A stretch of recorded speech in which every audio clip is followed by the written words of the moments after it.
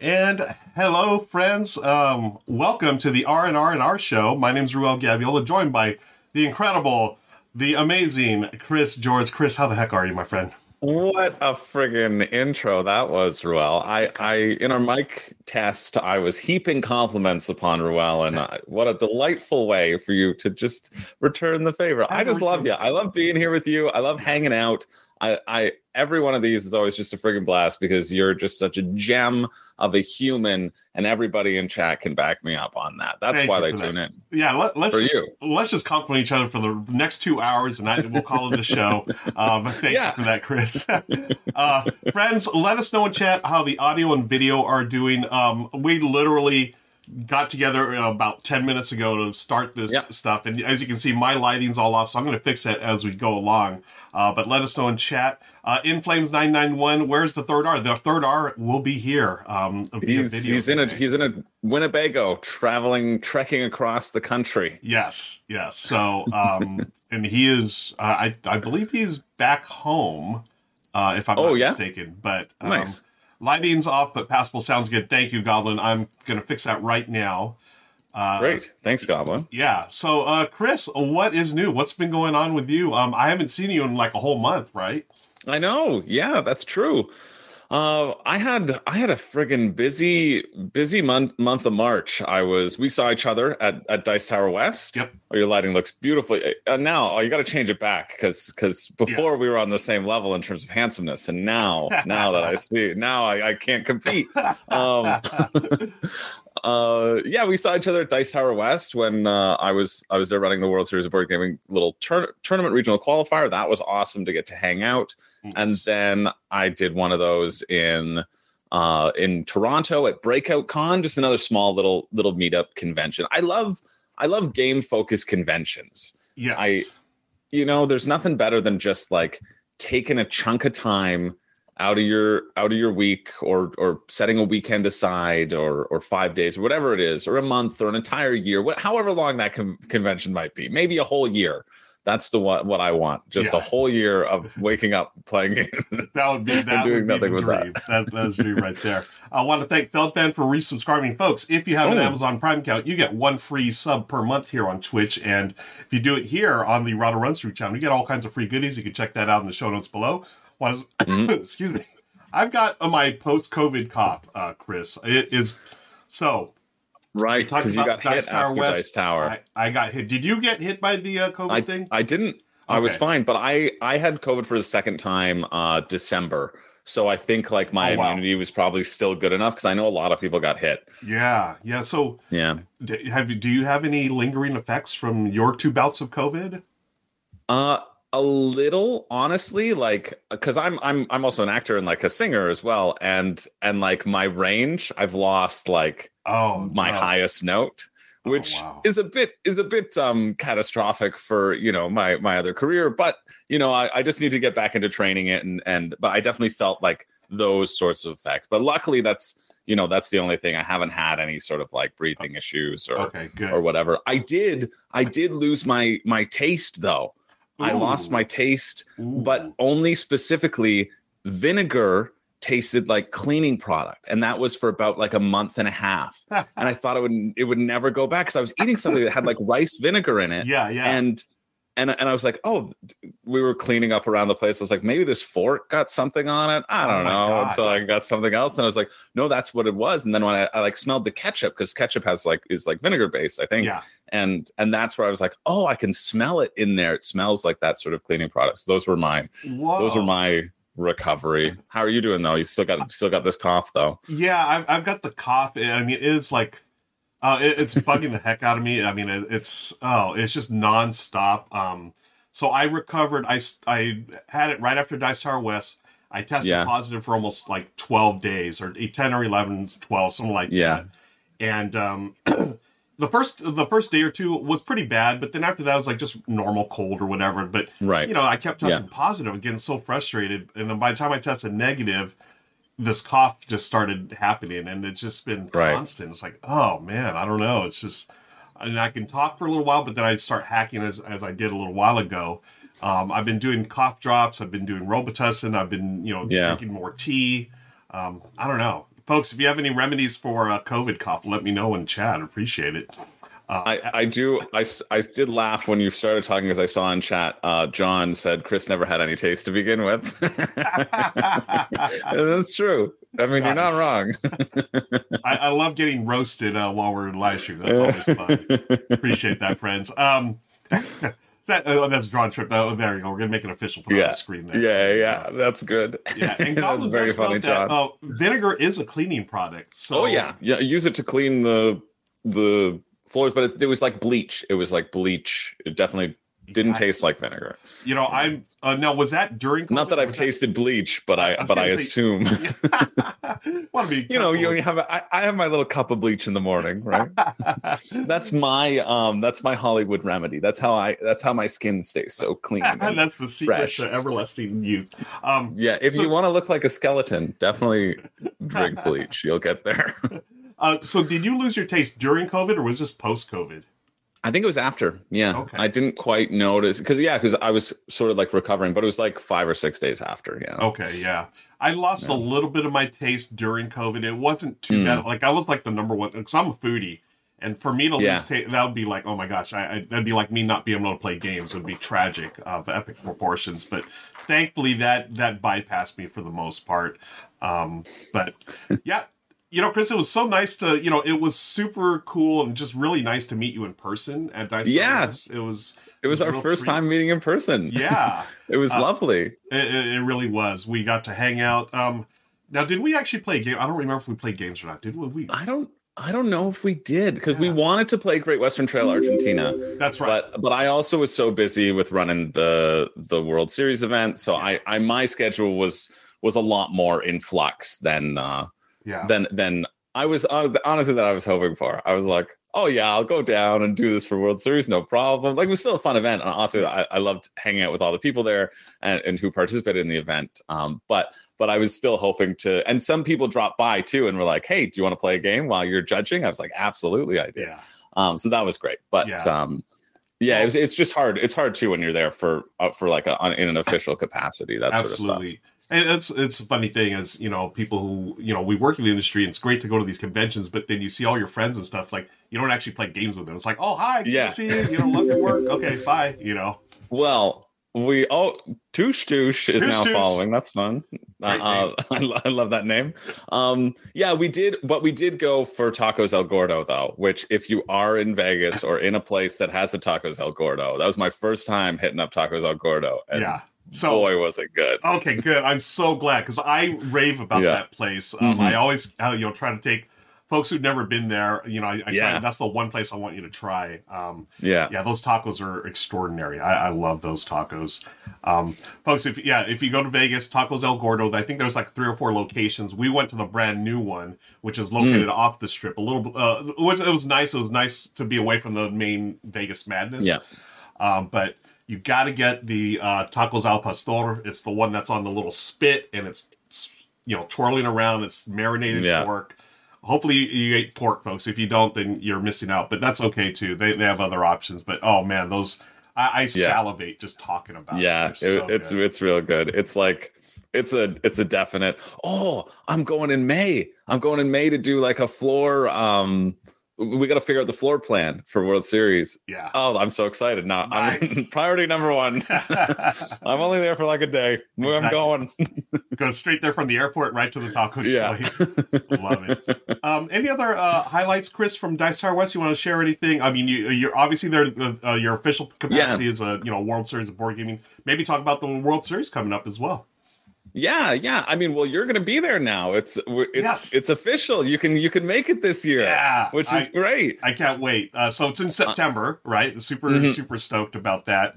But fill us in. Like, what am I in for? What am I going to be in? So what's in store for me, Chris? That's what I want. Well, yeah. So for anybody who's watching, if you want to go hang out with Ruel's going to be doing at least one of the commentary things for the World Series board game. It takes place September 24th and 28th. I'm excited about it. It's our second year, and we've got an all-star commentary team lined up. And so Ruel was unable to make it the previous year, and so I knew I wanted him back again because he's just going to crush it. So yeah, in terms of like any of the board game media there, we've usually got them doing commentary on the games, which this year is going to be hosted on Dice Towers Network. So they're going to stream the event, which will be cool. And then we just, raffle off some games with the board game media who's there as well. So you could, if you want to play a game with Ruel Gaviola, well, you can. I wish I could raffle off one with me, but I know that I will be running around and my hair will be like, just everywhere. Nice. And I will not be sleeping, but for everyone else, then you'll be able to hang out and play games with them. But it's just going to be a chill convention. What I really loved about it is that I was worried the first year that it was going to be so many like hyper competitive people, you know what I mean? Yeah. And it wasn't that at all. Like literally every person who I met with, I was like, man, you're cool. Like I would sit down and play games with you any day. And like, it was just like a really welcoming, open, inviting environment. So I'm just excited that you can make it this year. I'm thrilled that we got that sorted out. I cannot wait. Now I love I'm glad that you brought that up, Chris, just the type of environment that it is, because World Series, like I remember back in the day, I mean it still happens now, but the World Series of Poker also takes place in Vegas, huge event. But the poker crowd is a very different crowd than the board gaming crowd.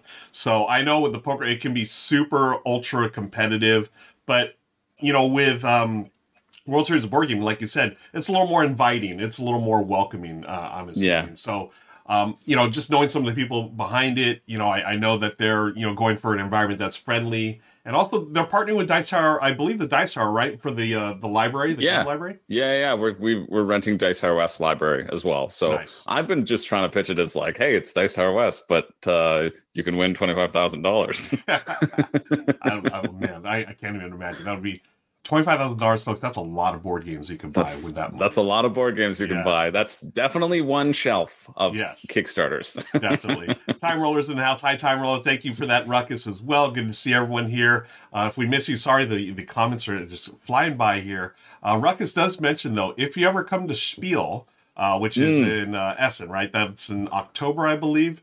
They were saying that you should try the spiral potatoes. Spiral potatoes. I believe I've had that at one of the events that my wife and I, Michelle, went to. It's the one that's like, it's like a big fried potato, but it's spiral on a stick, and you just eat this. That sounds incredible. That just sounds pretty great. Awesome. Yeah. If it's the same one I'm thinking of. You've been to Essen, right? I've never been to Essen. I haven't. No, that's on my bucket list. Yeah. Cool. On my bucket list to go to. I think it would be cool. What we're talking about conventions. What other convention? The only conventions I've really been to are like big conventions. Well, World Series and Origins as well. I went. Okay. Yeah, Origins. But I've never been to Gen Con. Yeah. And then just like because again I kind of like those. I like those sort of gaming. I like gaming focused ones. Which same here. I prefer those as well. Like Dice Tower West is good. I would, if you like gaming focus, highly recommend PAX Unplugged at the end of the year. That one's fantastic. I was gonna go this past year, and then I was doing A Christmas Carol, so I couldn't. Oh, nice, very nice. What character were you playing in Christmas Carol? I was young Ebenezer, so I was before he was jaded, and as he gets jaded, which I was like, okay, typecast. In the process of becoming jaded with the world. I love it. That's the one I recommend. I have not been to Origins yet. I would love to go to that one. I've been to Gen Con a few times.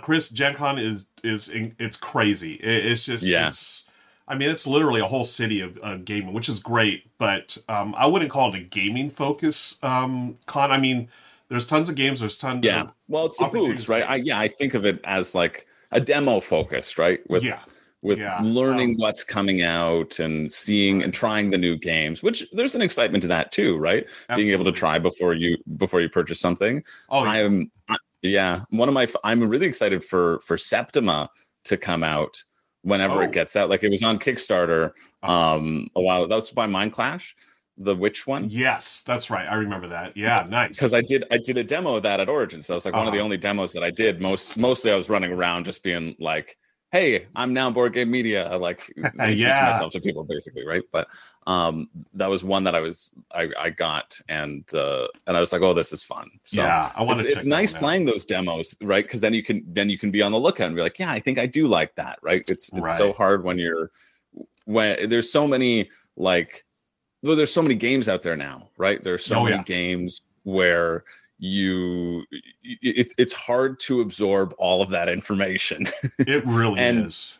And knowing if you'll like it before you purchase it, and the reviews are great, and like watching playthroughs are great. They're great tools in order to be able to do that. Yeah. But that I think is where the merit comes in of doing all those demos, because you're like, okay, yeah, I will purchase this, as long as you don't get sucked into purchasing everything, I think, because games are naturally going to be good, Games are good. And it's so easy it's so easy to fall in that trap of, I want all the things, and Tempo Town, thank you for the comment. It says Ruel is much more quiet than Chris. Thank you. I've been having all kinds of issues, so let me know. I just adjusted some of the things here on my end. Hopefully our volume levels are a little more equal. But thanks, Tempo Town. Yeah, appreciate that. We're going to continue yapping away here, talking. And folks in chat, let us know what you've been playing, what you've been up to, what cons you've been to. I will say this about Gen Con. I will say this about Gen Con. I mean, it's one of the things as an industry person, Chris. I mean, if I had to pick one to go as an industry person, this is the one to go to.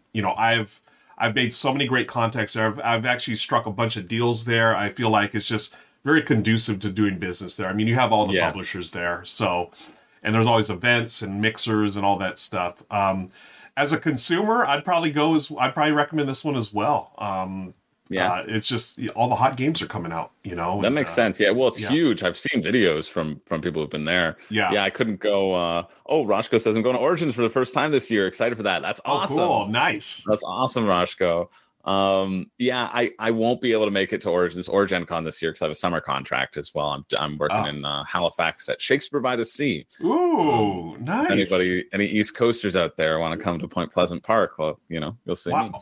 Wait, Shakespeare by the Sea? So are you actually near the water doing? Yes, yeah. So in Halifax, there's a park called Point Pleasant Park, and that's kind of at the tip of Halifax, where it's on the Atlantic. Yeah, I think it's the Atlantic Ocean that's right there. Wow. We don't have that necessarily as a backdrop, but it's like pretty close, and you can kind of see it in the distance where the park where they're set up. They're set up at an old battery where there used to be cannons and posts and war times and whatever. Wow, so that's cool. Yeah, it's a pretty cool place to work. I've worked there before, but that's amazing. I know here in LA, Griffith Park. That's the big park. It's like the Central Park of the West Coast. Yeah. They had Shakespeare. Michelle and I used to go to the Shakespeare in the Park over there, and we've seen a lot of great plays. But do you have your the schedule set? Can you talk about what plays you'll be doing? Or somebody said Goblin said in Verona. Yeah, we're doing Romeo and Juliet there. So nice. We're doing Romeo and Juliet, and we're doing Pinocchio. They always do like a family show, like a musical adaptation of a standard show. So they've done like Pinocchio, they've done Cinderella, like Cinderella in the West, and they're always fun, like with original music and that kind of stuff, and like a live band and singing and whatever. Oh wow! So we're doing both in rep. So we'll do one night, one the other night. We'll rehearse them both at the same time. I think one will open, and then we'll have a week, and then we'll open the second one, and then we'll go back and forth. It should be a good time. So in Romeo and Juliet, I'm going to be the Prince and Paris, which is great because it's a very light track. I don't have to do anything at all but say, stop your fighting, or something bad will happen. And then I'll come in at the end and say, I told you something bad would happen if you didn't stop your fighting. Basically, that's all the Prince does. Nice. But then in Pinocchio, I'm Wendell the Donkey Master. So he's like the lead villain or whatever. So I'll be spinning my mustache as cartoonishly as possible. I don't know. Nice. Yeah, it should be fun though. It's a fun company. How cool is that? That's amazing. Now I wish I lived on the East Coast just so I could go see the show. It's pretty far away from LA. Yeah, as far as you get North America wise. Right. You know what? Just this once, you're relieved. Well, I'll give you a pass for this one. Thank you, Chris. I appreciate that. Quackicus, thank you for the follow. Appreciate it. Welcome. This is the R&R&R show. Chris George and I, and also Richard Ham is going to be joining us via video. We're going to be doing our top 15 games that BGG got wrong. So, folks, we're going to talk about a bunch of great games that we feel need to be higher on the BG list, like BGG. The top 10. Top 10 games for sure. Yeah. And this is the definitive list, folks, from all three of us here. You're here in the pre-show, and we're just hanging out, chatting. Yeah. We've got a couple of things too. We've got, so people here, they spend channel points. They get to redeem things. I hope I'm not putting you on the spot, Chris, but I'm going to put you on the spot anyways. We have a thing called Trivial Pursuits, where we ask our hosts to share some trivia about themselves. Normally, Richard and I, we spin a wheel, and it's one of us, or we do general trivia. But, you've been on the R&R show a couple of times. We would like to know a little bit more about you, Chris. If you don't mind sharing a fun fact or a story or an anecdote or Shakespeare, I don't know. I don't mind sharing. Is there any sort of...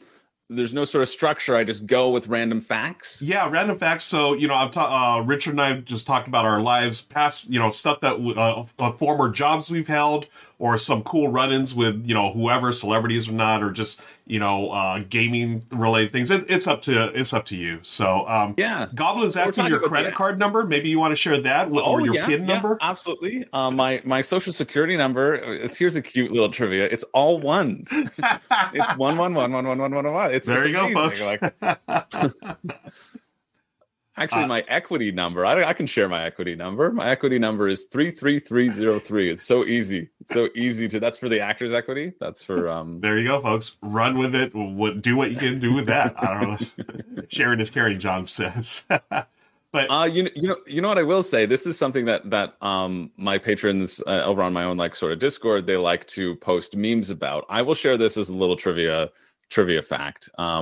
Did you know, Ruel, that I'm a child TV star? I was a children's TV star. Wait, what? Chris, tell me all about your child acting career. Oh my gosh! I wasn't. I acted for the children as an adult and not as a child. Oh, okay. As a child, but so I was on this TV show, CBC show. That's Canadian Broadcasting Company. It's a network in Canada.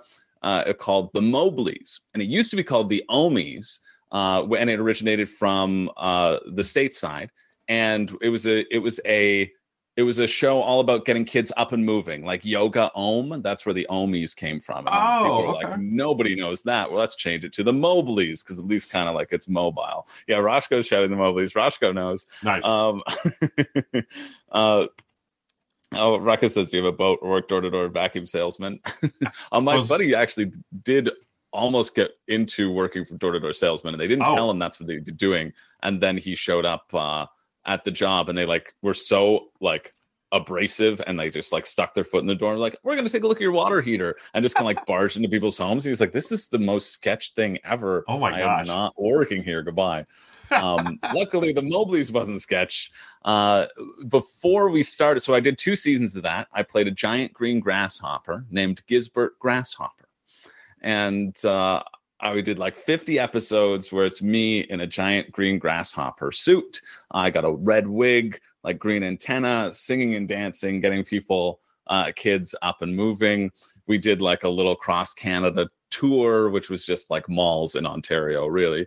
Wow. And but before we even started filming, I got to perform at the White House for the White House Easter egg roll, where technically Ariana Grande opened for us because she was on the bigger stage and we were on the kids stage, and just how the schedule worked, she finished her set and then we did our set. So I like to say that Ariana Grande opened for us, the Mobleys. We did a little thing getting kids up and dancing because White House Easter egg roll. This was in Barack Obama's last term. Yeah. Okay. And so Michelle Obama, this was an initiative by Michelle Obama in terms of getting people active, right? So that's how they got involved. Right. So I think they'd been there before, and then they thought it would be a cool thing, and it was to bring the cast down before we started filming. So that was a really cool experience. I am so blown away right now. I had no idea we've been hanging out with a Mobley all this time, folks. This is amazing. This is great. Did you? So yeah, I remember Michelle Obama's initiative it was getting cities more active and stuff. Did you actually get to meet the president and first lady, or? We got to meet Michelle Obama. Yeah. Wow. We were there. She just kind of swung by. It wasn't like anything of significance, right? Yeah, she was doing the rounds as everybody was enjoying the Easter egg roll. Wow. But it was still pretty cool.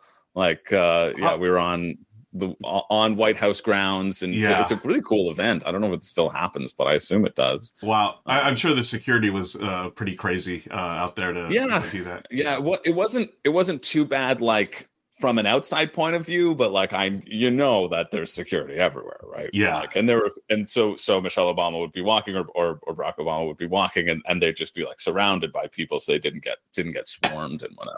Right. How long were you in Mobley? Was this just a season, or how's that work? Yeah. So we did 2 seasons. So we did 30 episodes in the first season, and we did 20 episodes in the second season. So that was 2014 to like 2016. And then we actually got nominated for like a Juno Award for our kids album. Wow! Because we put out a kids album, and so the Junos are like the Canadian Grammys. Nice. and so so we were nominated for that, which was cool. And so we went to where the Junos were, and we did a little performance. And then we looked around at all the signs that were up because CBC was broadcasting the Junos, and that's what our show was on. And we're like, whoa! Look at all these signs for all these CBC shows that are going on. Where's our sign? Because we're the only thing from CBC that's actually nominated. So I feel like they would probably put up one of our signs. No. Oh no. Oh, we're canceled. Is that how we're gonna? No. Okay. Good to know. We're not getting to season 3. I was like, all right, noted. Great. Okay. I'll enjoy this like last performance as the Mobleys. Ouch. Don't do it. Adam says his friend was a Mobley. She was in purple. Dash a dog. That would be Michelle Bowie if that's your friend. Oh, wow. I worked very closely with Michelle for many years. So that was how we found out that we weren't getting like a third season. But it was okay. That is pretty harsh. Yeah, our second season was really good though because we were filming in Halifax. So I've been to Halifax numerous times to work, and that was right around the time that the provincial government cut the tax credit. So for those who are unaware, there's a lot of different tax credits. That's why a lot of American productions end up filming in Canada as well, because we give tax breaks because of the income that it basically generates for the province, right? So they're like, okay, we'll cut down the tax break. And so the government of Nova Scotia was like, we're giving back these productions so much money, we're cutting that tax break. And then all the productions were like, great, well, we're not going to do the industry in Nova Scotia anymore ever because now there's no incentive for us to be here. So they basically just like tanked the entire film industry in Nova Scotia. Yeah, just completely ridiculous, dumb choice. And so like everybody, like all of the money that's being pumped into the local economy of people being there just kind of got trashed. But because of that, we were like the last production to fall under that sort of the tax breaks. Okay. And so we got every single like amazing professional to come work on our show because they didn't have anything else to do. Nice. They were like, okay, I guess this is the only game in town. This is the last thing. Yeah. So we had like an awesome director of production. We had like an amazing crew. So that's so great. How many albums did you release? Are these available on? Can I buy them at my local or on Amazon or something? You could probably find them on like iTunes Music at least. Nice. For sure. We have one like official album where we recorded like. And the music's pretty good. It's not bad. It's like good kids music. You know what I mean? What was really cool about the show is that every episode was like a different style. And so musically, it was like a different style as well. So we had like a Western, then we had like a waltz one, and then we had like you know what I mean? Yeah. And then we had a swing one. Like that swing song was pretty cool. Then we had like a pop song that was like Britney Spears. And so like all of these different cool musical styles got to be thrown in. which was neat. And so the album just every episode had like 3 songs, like small songs, but it's the same song just with different lyrics. And so the album kind of took those songs and we kind of like mashed them together, basically. Yeah. To make cool. Like an actual sort of cut that you could listen to, and that was a little bit longer. Okay. But you could definitely find it. You could definitely find it. Yeah, folks, I think that should be our mission until the next R&R&R show. Let's find the Mobleys and listen. Now, as far as the music, was it like group singing, or like were you able to? Did you solo anything, or did you have your moment in the sun there in the spotlight? Yeah. I mean, like we all kind of did, right? The episode structure was like one person would kind of head up an episode. I'm seeing Don't Do It Adam says, yeah, Michelle and Matt, those were 2 of my Mobleys. Oh, nice. The 2 of my Mobley buds. Matt played the snake, Michelle played the dog, and then there was a butterfly and a caterpillar as well. And a grasshopper. So 3 bugs, a snake, and a dog. The dog was for yoga, right? Downward dog. Downward dog. Perfect. Yeah. They were kind of based off of the sort of yoga poses. Wow, this is great, folks. These are the gems that you get when we do Trivial Pursuits. Thank you, Chris, for sharing this. I've got so many more questions, but we can't. We need to talk about games at some point. We need to talk about games at some point. I agree. We will get to that. Let me see. Anything else we got to take care of before we get going? So let me mark that off our little thing. So I want to thank. That was Brenner. Thank you for requesting the Trivial Pursuits. You actually requested it twice, so I'm going to mark them off twice because Chris has really shared a lot of great stuff. Yeah, that was definitely worth twice.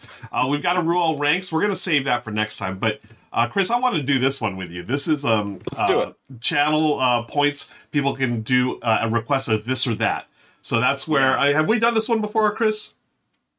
We've done this and that. Done this and that. We'll do it again. We've got one more.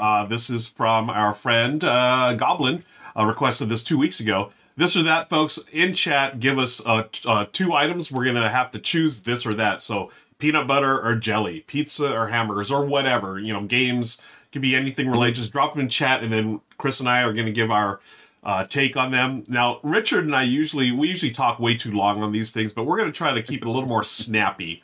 So, folks, this or that, put it down your topics or your words in the chat. Yeah, there's one right there. Goblin says, taste or smell. What are you choosing there, Chris? Well, I mean, you got to go taste, right? Yeah. You got to go taste because the smell will impact the taste. But if you can smell it and then it's just mush, like it's just the worst. I agree 100%. I want to taste my food. It's fine smelling the food, but it's even better tasting. So thank you for starting things off, Goblin. Roshko says Night Cage or Night Cage 2 Candle Boogaloo. Chris, I'm going to leave that one to you, my friend. Yeah, we got to go with Night Cage 2 Candle Boogaloo because A, the name, B, maybe it'll be an improvement upon the original. I have no idea what this is referring to. There's a board game called Night Cage, right? There's a board game called the Night Cage. Yeah. Okay. So that's definitely what Roshko's referring to, either the Night Cage or anything but the Night Cage. Yeah, I love the Electric Boogaloo reference. Very nice. Yeah. Billy Pratt is asking mountains or oceans? Oh, see, that's really tough. One thing I do love about Vegas is you can see those mountains, right? Like, well, I'm sure it's less of an excitement for you living in LA. The one time I was in LA, walking around the mountains, that was really cool too. Yeah. The mountains are so beautiful, but I gotta go oceans because I'm an Aquarius. That's the reason. Wait, I'm also an Aquarius, man. Really? You're an Aquarius? Oh my gosh. Oh yeah, I think. Did we talk about birthdays are close, aren't they? I'll say I'm January 30th. Oh yeah, I'm February 4th. Oh, so we're same birthday week. Nice. There's your virtual fist bump, my friend. Yes, Aquarius. Nice. Aquarius for life. I'm going to oceans as well. I mean, I'm a Southern California guy. I grew up near the ocean somewhat, but I've always just enjoyed the beaches more. You mentioned LA. That's one cool thing about being LA. You can literally go from the mountains to the ocean within like an hour and a half drive. Yeah. It's pretty cool. We have the best of both worlds here. Mm-hmm. This is a tough one from Don't Do It Adam. Says Gloomhaven or Monopoly? Yeah, see, just Monopoly has so many iterations, right? Like you've got You've got Bibleopoly, you've got Oceanopoly, I made a whole fake bracket of Monopoly games, of like a fake bracket of real Monopoly games. Wow. I looked up for I forget what it was. I do on my channel Room Board we do like a board game tournament every month. Yeah. And so like it's like a March Madness bracket. And nice. So I think it was April. I think it was probably for April because it was April 1st. I just put that up in the chat. I was like, here's the bracket. I hope everybody likes it. And so I was like, there's so many different versions of Monopoly. I love it. So we got to go Monopoly, right? We got to go. There's so many versions. Then means more replay value than something like Gloomhaven. Yeah. So now, I will say this: they take about the same amount of time to play through. So there's that. They do. Yeah, that is true. Yeah, Goblin asks, skydive or scuba dive? Have you ever been skydiving, Roel? I have not, and I'm going to be honest with you, it terrifies me. I'm too scared. Yeah. I'm way too scared to go. I've done. I've been underwater more than I've been up in the sky. So I'm going with scuba dive. Yeah, scuba diving. You swim. You come up. Yeah, you're safe. Yeah. Skydiving. Your parachute doesn't open. That's it.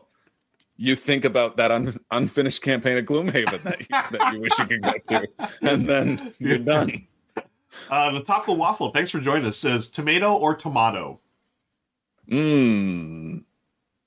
Whichever one tastes better. Yeah. I'd say would be my answer. Yeah, and thankfully we kept tomato. Our taste from the other question, so yeah, whatever tastes better. Yeah, call. True.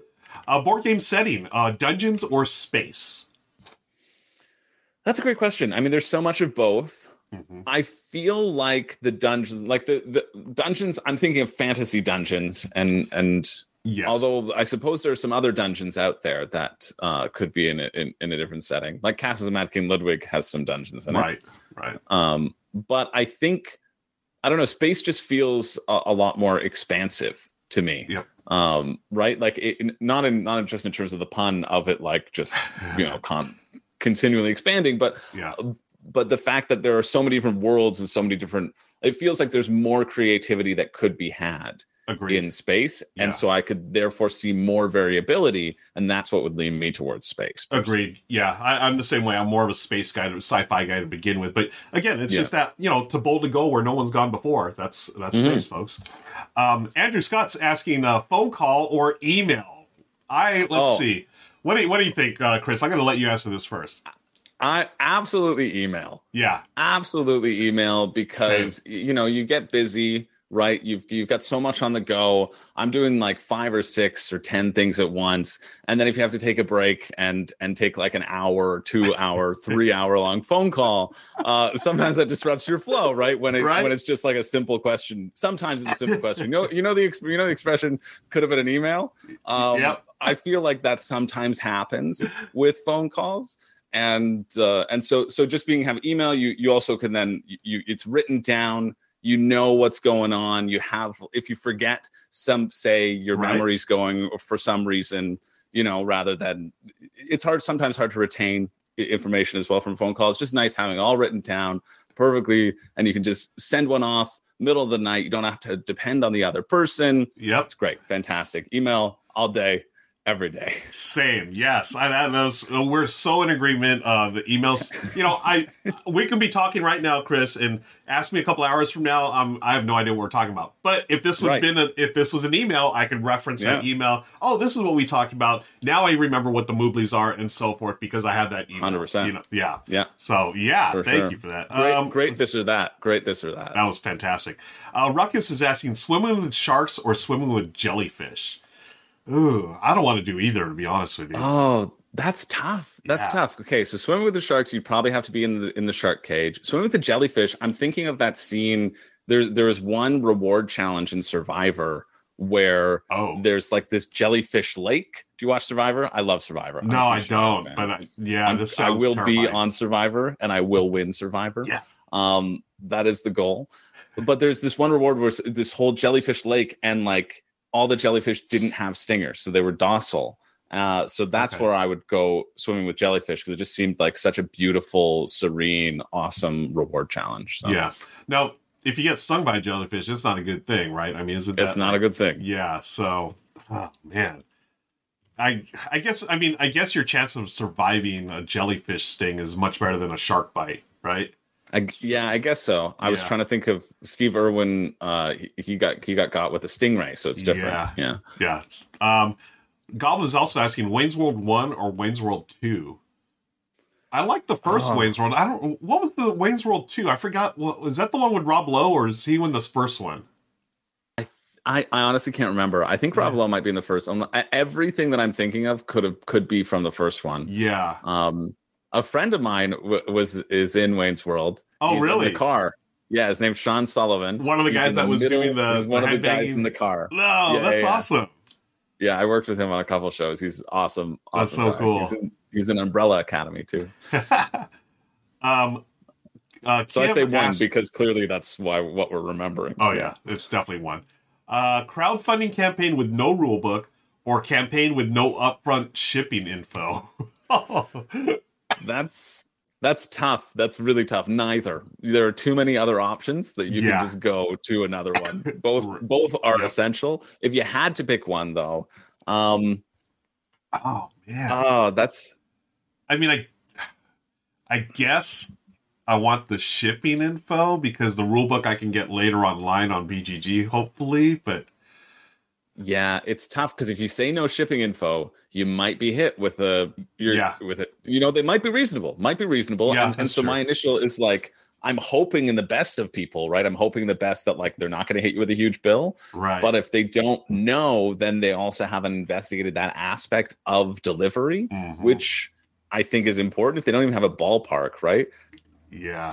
And no rule book, even if they don't have a rule book, they'll at least have I read every rule book of every single crowdfunding campaign on my Monday show. And I go on this is targeted to me clearly because I go on and on and on about if there's no rule book. Wild Gardens didn't have a rule book on the campaign this past week, and really? I was so bummed. Yeah, it didn't. They had 2 videos. They had an outline of a sketch, and I was like, I was bummed because I thought it looked cool and I wanted to look under the hood. Luckily, there were a couple of videos, and then I had to watch that. But for me, I was like, okay, I have to watch somebody else regurgitate this information, which when I want to see how it works mechanically for myself because one of the games that I'm going to talk about on the upcoming list when we start doing the episode was something where I read through the whole rule book and everything checked off every box for me, right?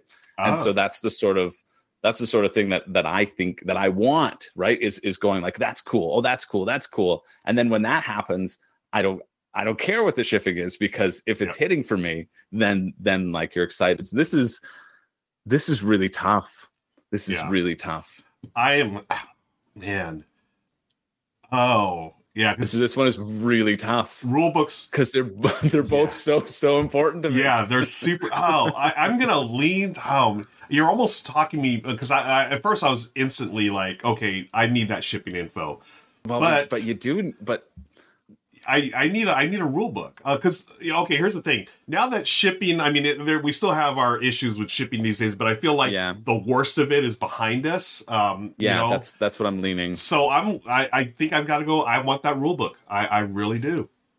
I think I would have to say that as well because the margin for error is larger. It's worse if you don't have the rule book. It's worse if you've been given a sketch of a game and you're like, yeah, that game seems cool, and then you get the game and you're like, this was nothing like what they were selling. What they were promoting was this big negotiation factor, and there's no negotiation in here other than this one little tiny thing, right? Look at all those bits going all over the screen. Wow, we just got rated by Book of Nerds. Thank you, John. Appreciate it. Hello, Bonznair. Good to see y'all here, folks. If you're here for the first time, this is the Raw to Runs Through channel. My name is Ruel Gaviola, joined by my co-host, Chris George. This is the R&R&R show. The third R, Richard Radoham. He'll be joining us via video in just a second. What we're doing is a pre-show, and we're going to be recording an episode where we're talking about the top 10 or top 15 games that BGG got wrong. So stick around. Yep. We're just hanging out, doing some chit-chat with the viewers here, and welcome, friends. Thank you so much for hanging out with us. I just lost my train of thought. Oh, we were talking about do you want shipping info or do you want a rule book? And we're saying we want the rule book. Yeah.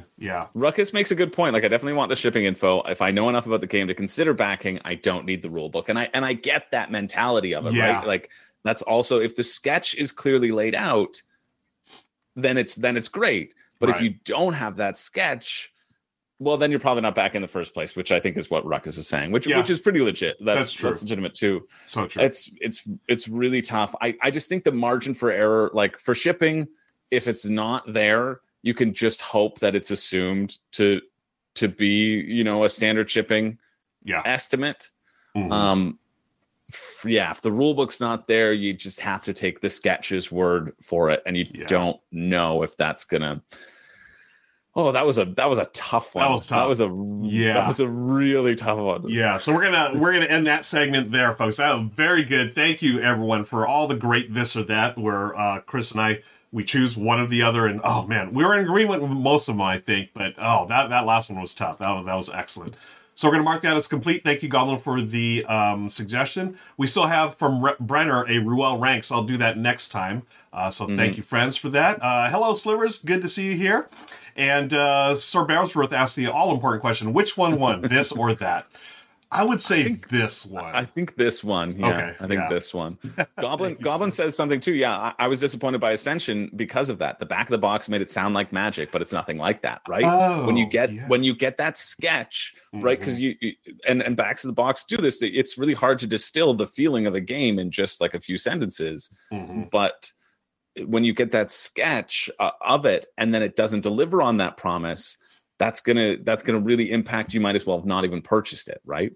Yeah. Wow. Because it doesn't hit to the thing that you want. I think that's right. That's huge. It's huge. I remember Ascension, but I don't remember reading the back of the box. That's so funny. I mean, but yeah, it's definitely. I've never played magic. Ascension. Yeah. It's maybe there. It looks good. Yeah, Ascension's a great deck builder. It's been around forever. Yeah. I think they were trying to sell it as far as like one of the designers was an Magic the Gathering, professional player. So maybe that could have been part of the selling point. But okay, cool. Ben Osteen's here. Hi, Ben. Good to see you here. We are going to be getting ready to record our top 15 games that BGG got wrong. I want to do a little setup. So, folks who've been here since the get-go, you know that things were a little frazzled at the start. So I want to make sure all this stuff is good to go.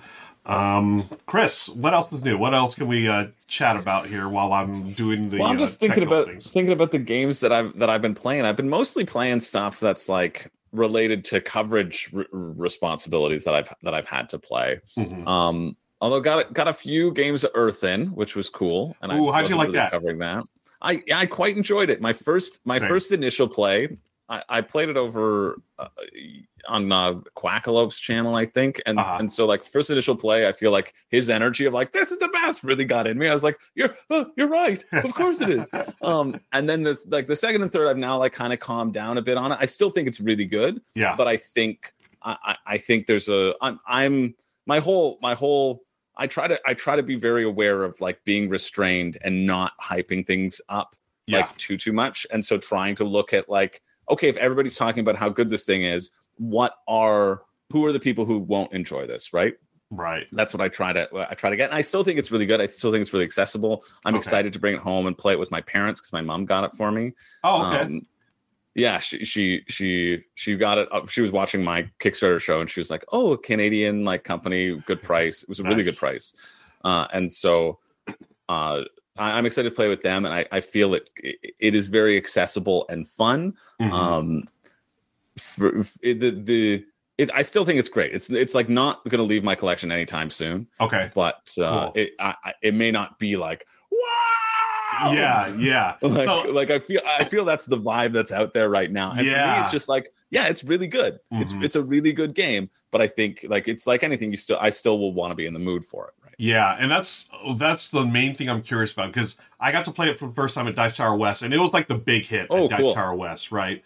And just recently? Yeah, that was my first time playing with Richard, and I loved it. I was absolutely fired up. I was like, I can see why the hype, and it's definitely already it shot up to my top 3 games of the year so far easily. Yeah. But I need to get those additional plays now. Like you, it's like okay, now that the initial excitement's over, does it have staying power? Is it as good? I think it does. I think it absolutely does. Yeah, I don't think there's any fear of that.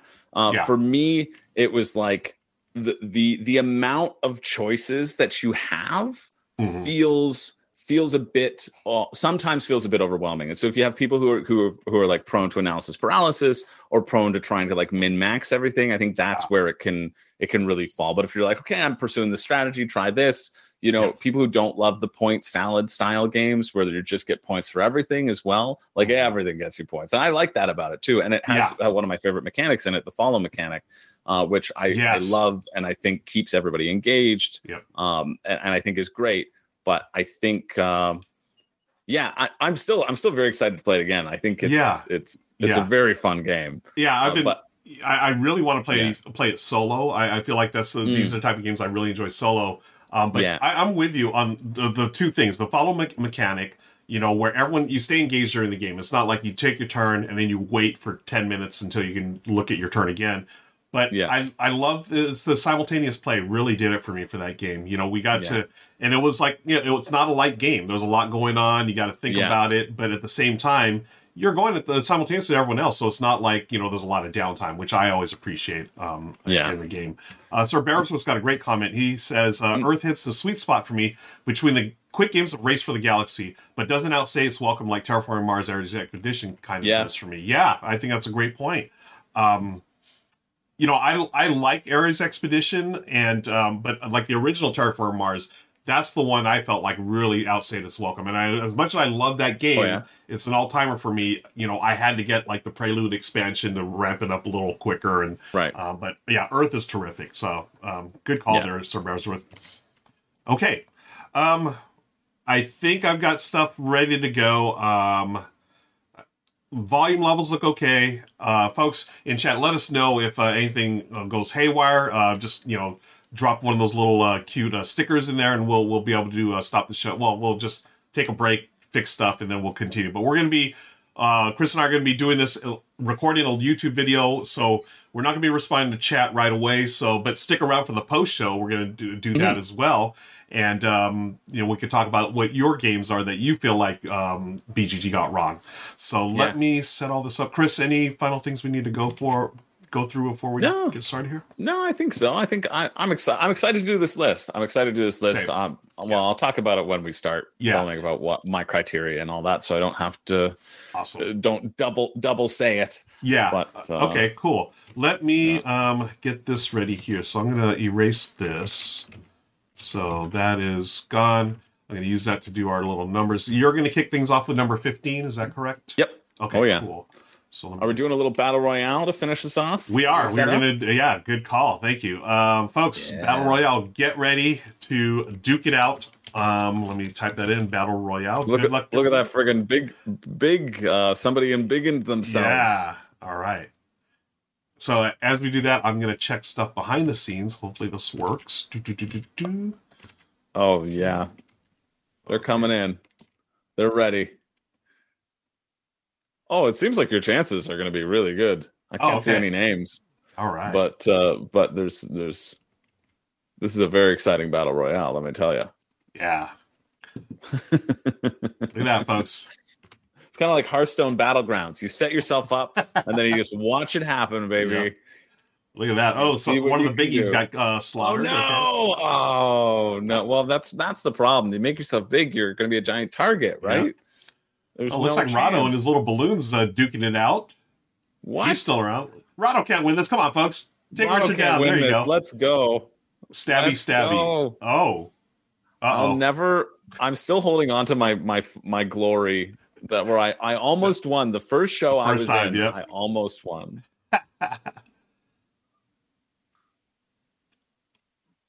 Wow. Come on, B. Travis. Go get him. He's running away. Boom, boom, boom. Boom, boom, boom. Stabby.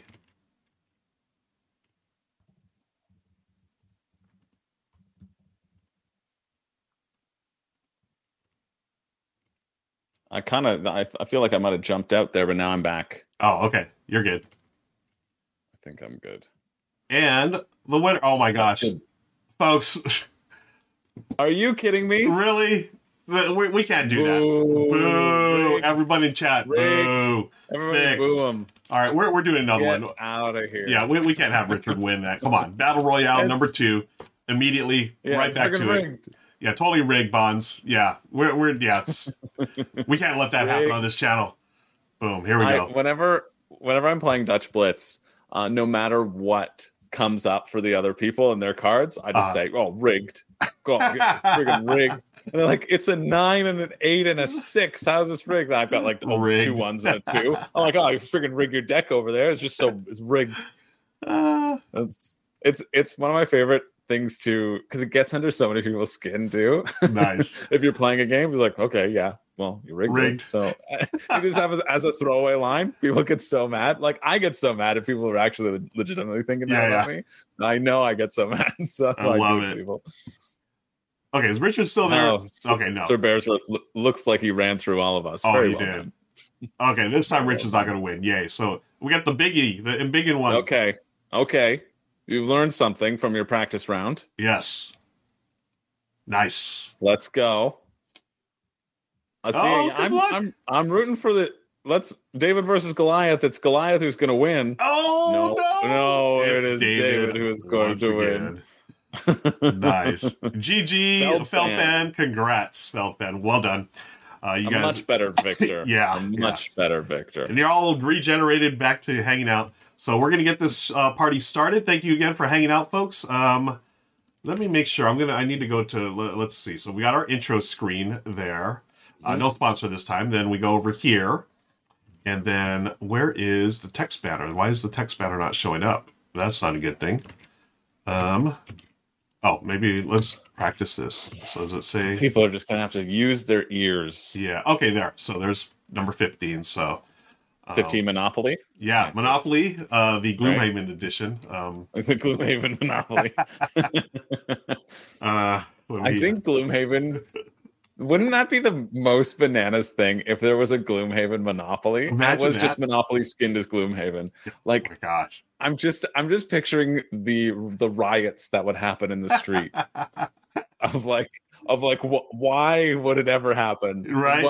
In what timeline would Gloomhaven Monopoly exist? I can't imagine it's a good one. Yeah, I think we just came up with the perfect April Fool's joke. So next year, Gloomhaven Monopoly. Next year, it's going to happen. Monopoly. I think that's pretty good. So that screen is set up. This screen, hey, that's the screen I need to fix. Okay, so you all folks get to there's Chris. Everything's fine now. Oh wait, where'd he go? There. Okay. You get to see the sausage, making the sausage. There's Chris. Yay! I can put you over here a little more. Let me fix this. Whoop. I mean, if you need, I'll just do this every time. Now, I want you to be comfortable, Chris. Let's bring this over here. Boom, boom, boom. Yay. Okay. That looks okay. Volume looks okay. And then we have, is it this one?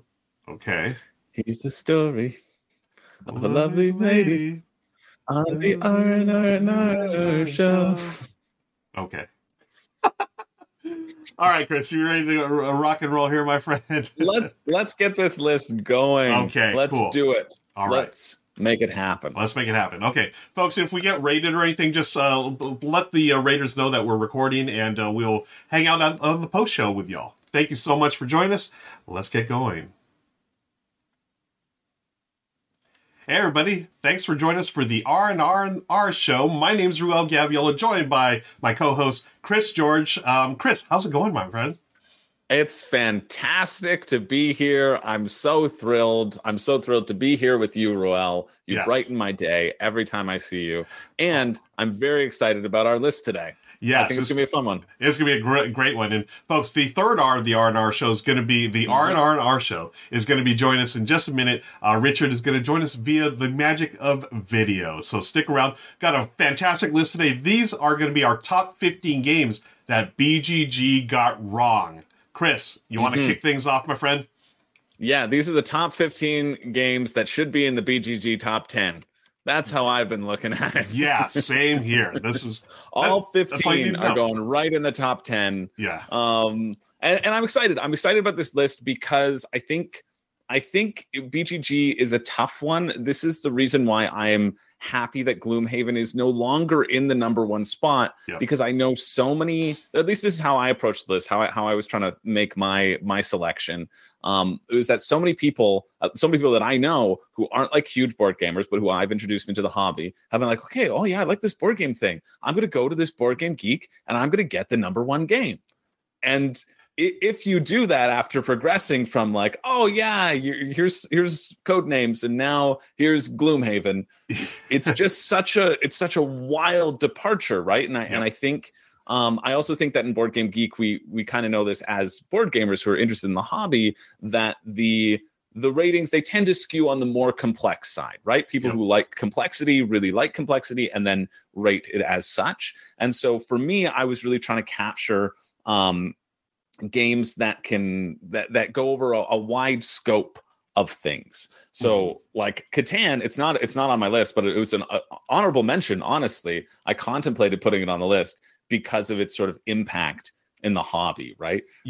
I think it had such a huge impact on me personally. And so that's like the honorable mention almost. I snuck in an extra one. Nice. I love it. That's how we roll here on the R&R&R show, folks. Chris, I'm glad you brought your criteria, because I approached it pretty much the same way. We all know as hardcore gamers that BGG does skew towards the heavier end of things, and while I appreciate that, and I gotta say I do love that number one now is Bratz Birmingham. That's one of my favorite games.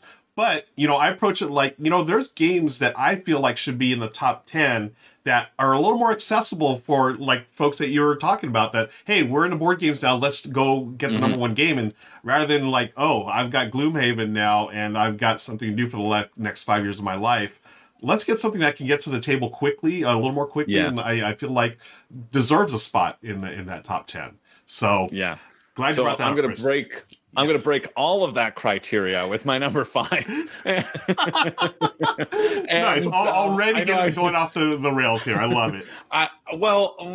Because it might have been Catan, but then I also wanted to just talk about a game that I really enjoy. So that's why it's at my number 5. Okay. This is in my own personal top 10, which I'm going to, have come out on my channel very soon. Yes. In the next couple of weeks, I'm doing my top 20 to celebrate hitting 10K. But I wanted to include this on here because I like it so much, and because I also feel it can sort of embody a certain crowd. So my number 15, starting us off, is going to be Rising Sun.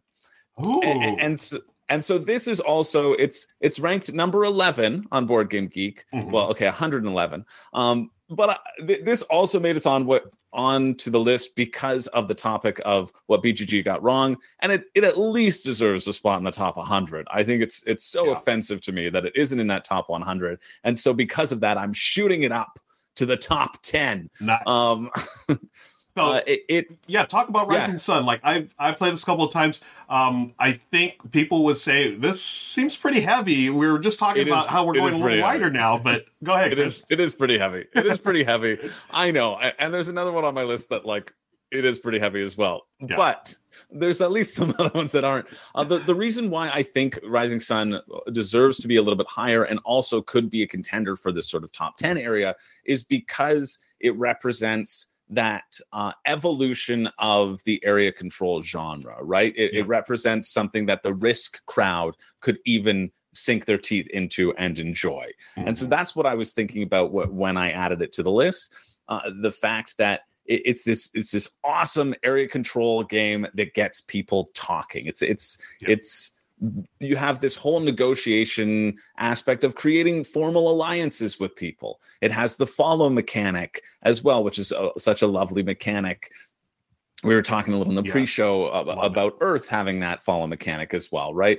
And it keeps people involved. There's so much focus on communication and what I refer to as like above the table interaction that I personally seek out in a lot of my games. And Eric Lang is just such a fantastic designer at what he does.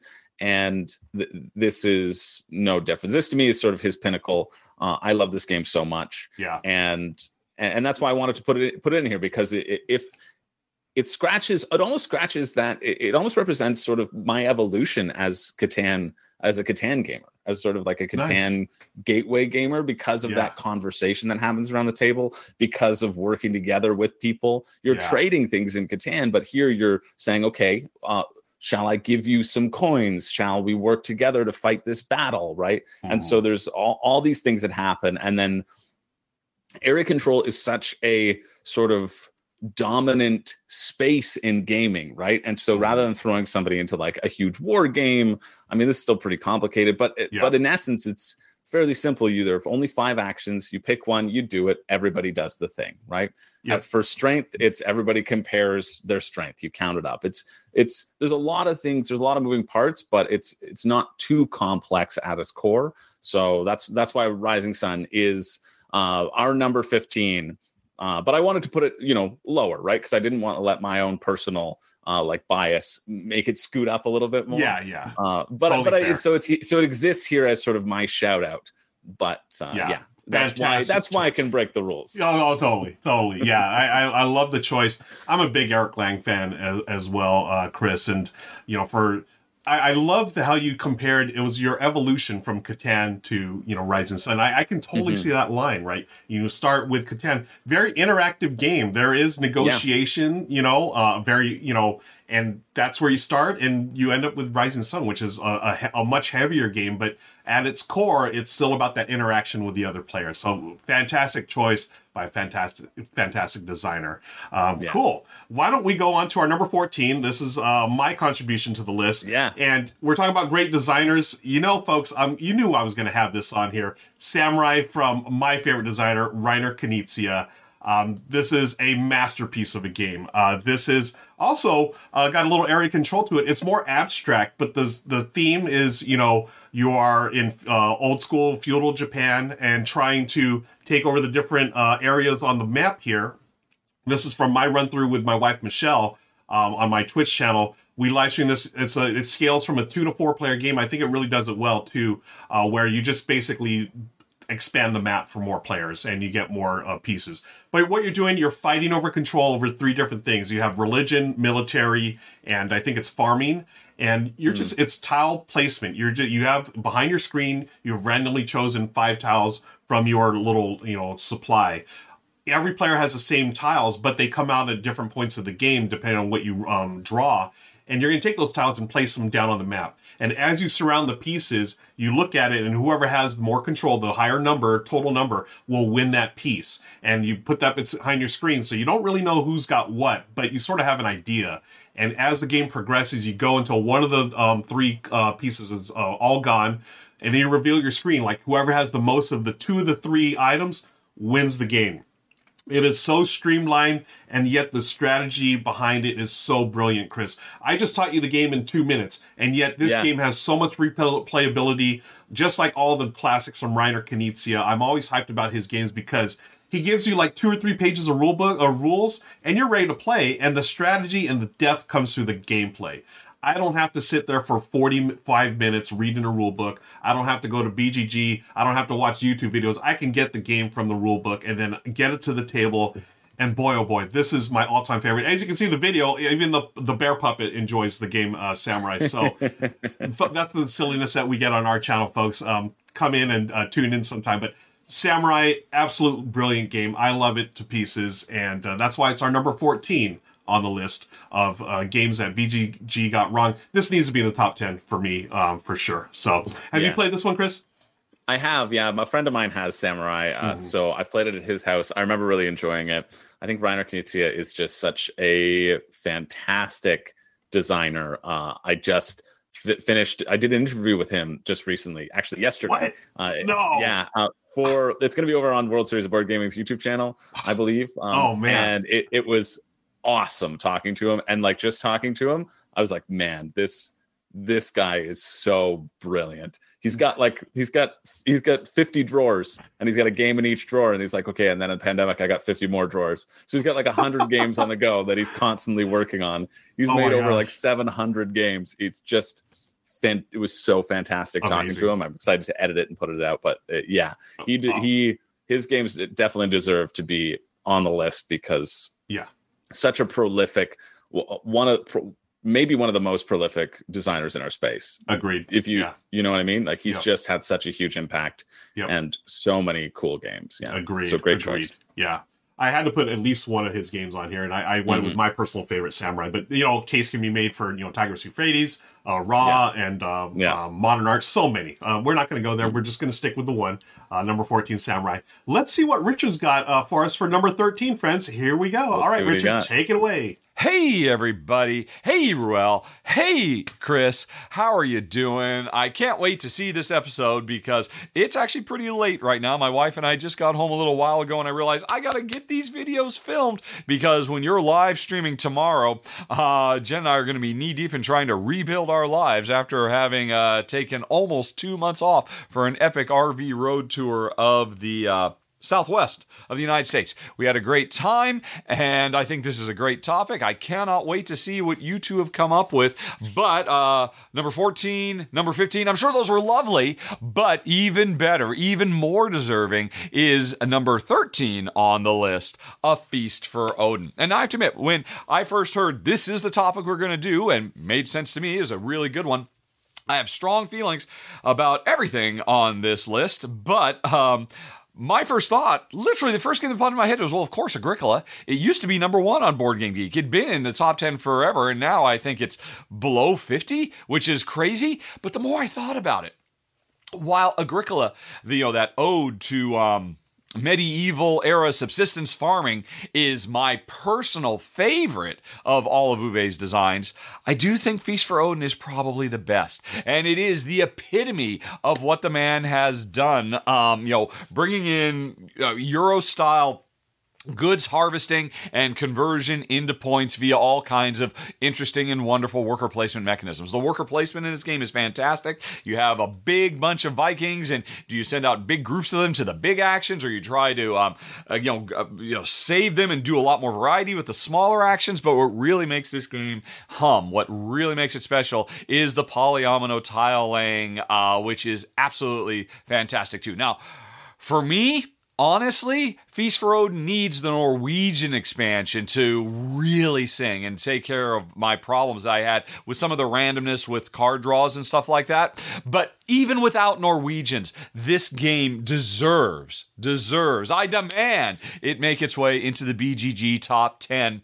I think it's somewhere in the 20s right now, which isn't bad, but it's a crime. This game is absolutely amazing. Number 13 on the list, A Feast for Odin.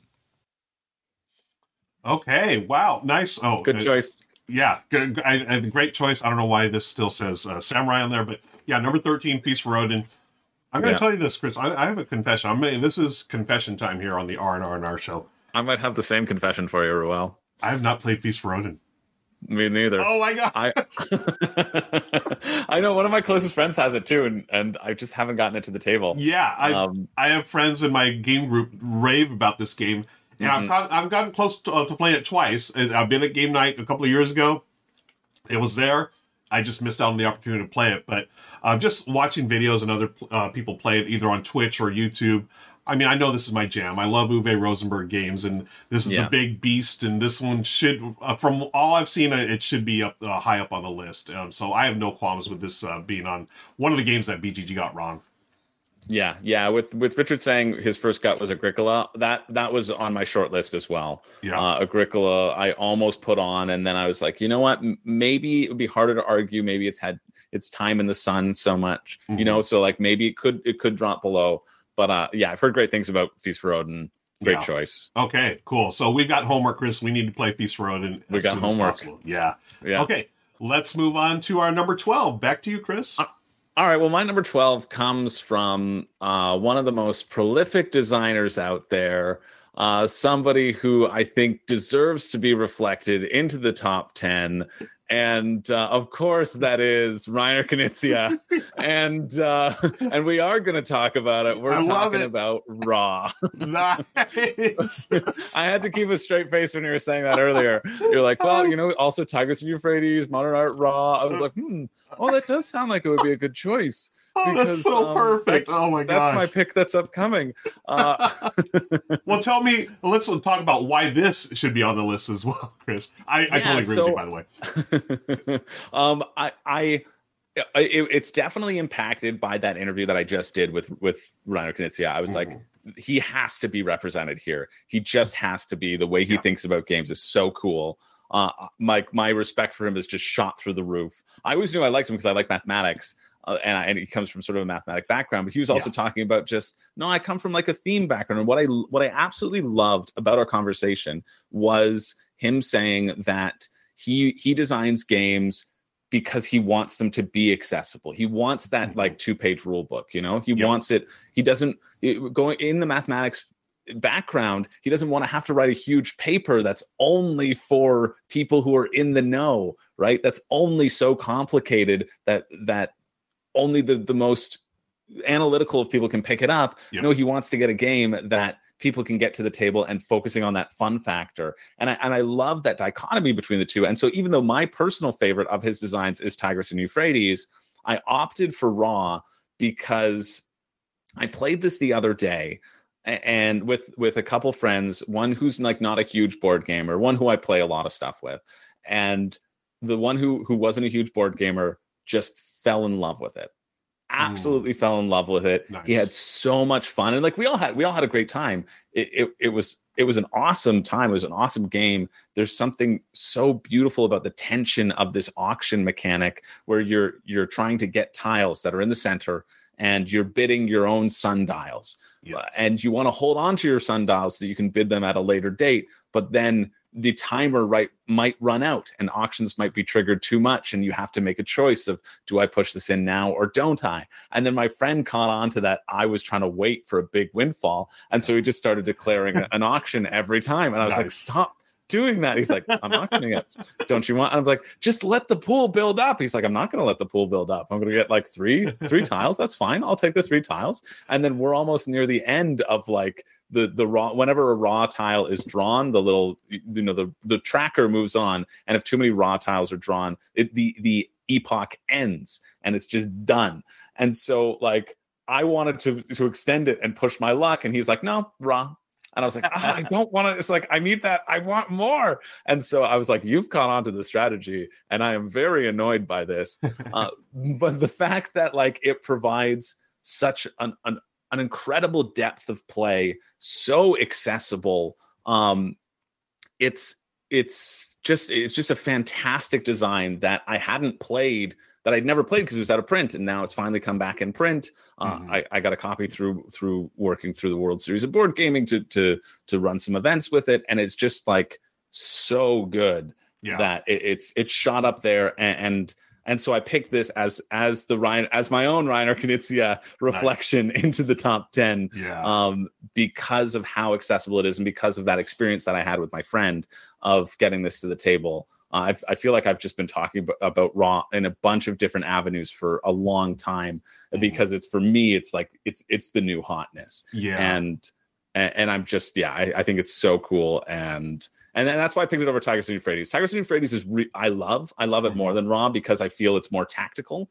But again, I have the tactical aspect with Rising Sun, and so I didn't want to have like 2 tactical games through my selections. Right. I wanted to kind of capture the broader sphere, and so that's why I also opted for Raw as well. Yeah, I mean, there's obviously I was just talking about Samurai. This easily could have made my list, and actually it did make my list. We come up with more than 5 games each, folks. We put together a big long list, and this was just outside of it for all the reasons you mentioned. It's a game that it's intuitive, right? Like your friend, after the first time playing it, he figured it out as the game was going along, and I love games like that. And then you really feel like, hey, everyone knows how to play this game. It's not like the experienced player is just crushing everyone. No, you can pick it up, and that's what Knizia's games do. That a lot. There's a lot of games like that where it's through the gameplay, through strategies emerge, and you realize, oh, I should probably do this, but wait, I can also do this, and there's that tension, like. Do I push my luck here, or do I just collect things and call the auction now? Oh, I love this game so much, and oh man, I need to play this more. And I'm looking forward to the new edition that you'd mentioned through 25th Century Games. It's gorgeous. It is beautiful. Oh yeah, but and they had a deluxe and they had a retail. The retail is a great price too. You know, oh, really? Oh, like, okay. I totally forgot about that. It's like $40 or something like that. That's a bargain for this game. The whole, it's so like the cardboard is so chunky and nice. Yeah. The wood is so nice in it. It's an incredible production. Agreed. Yeah. Agreed. All right. Great call. Let's move on to our number 11. This time I'm up to bat, and hey, I'm up to bat because our number 11 is Baseball Highlights 2045.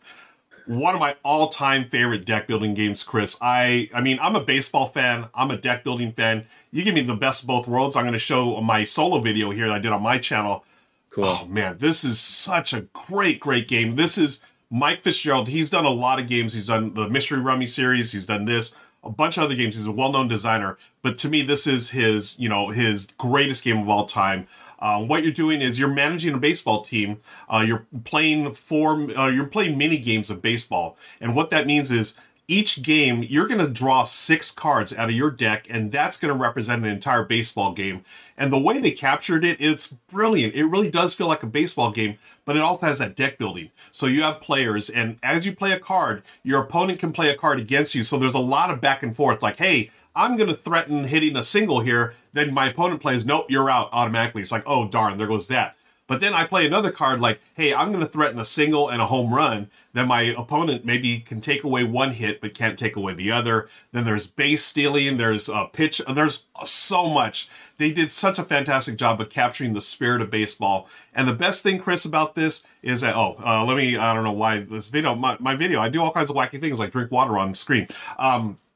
The best thing about this game, Chris, is that even if you're not a fan of baseball, you can still enjoy this game.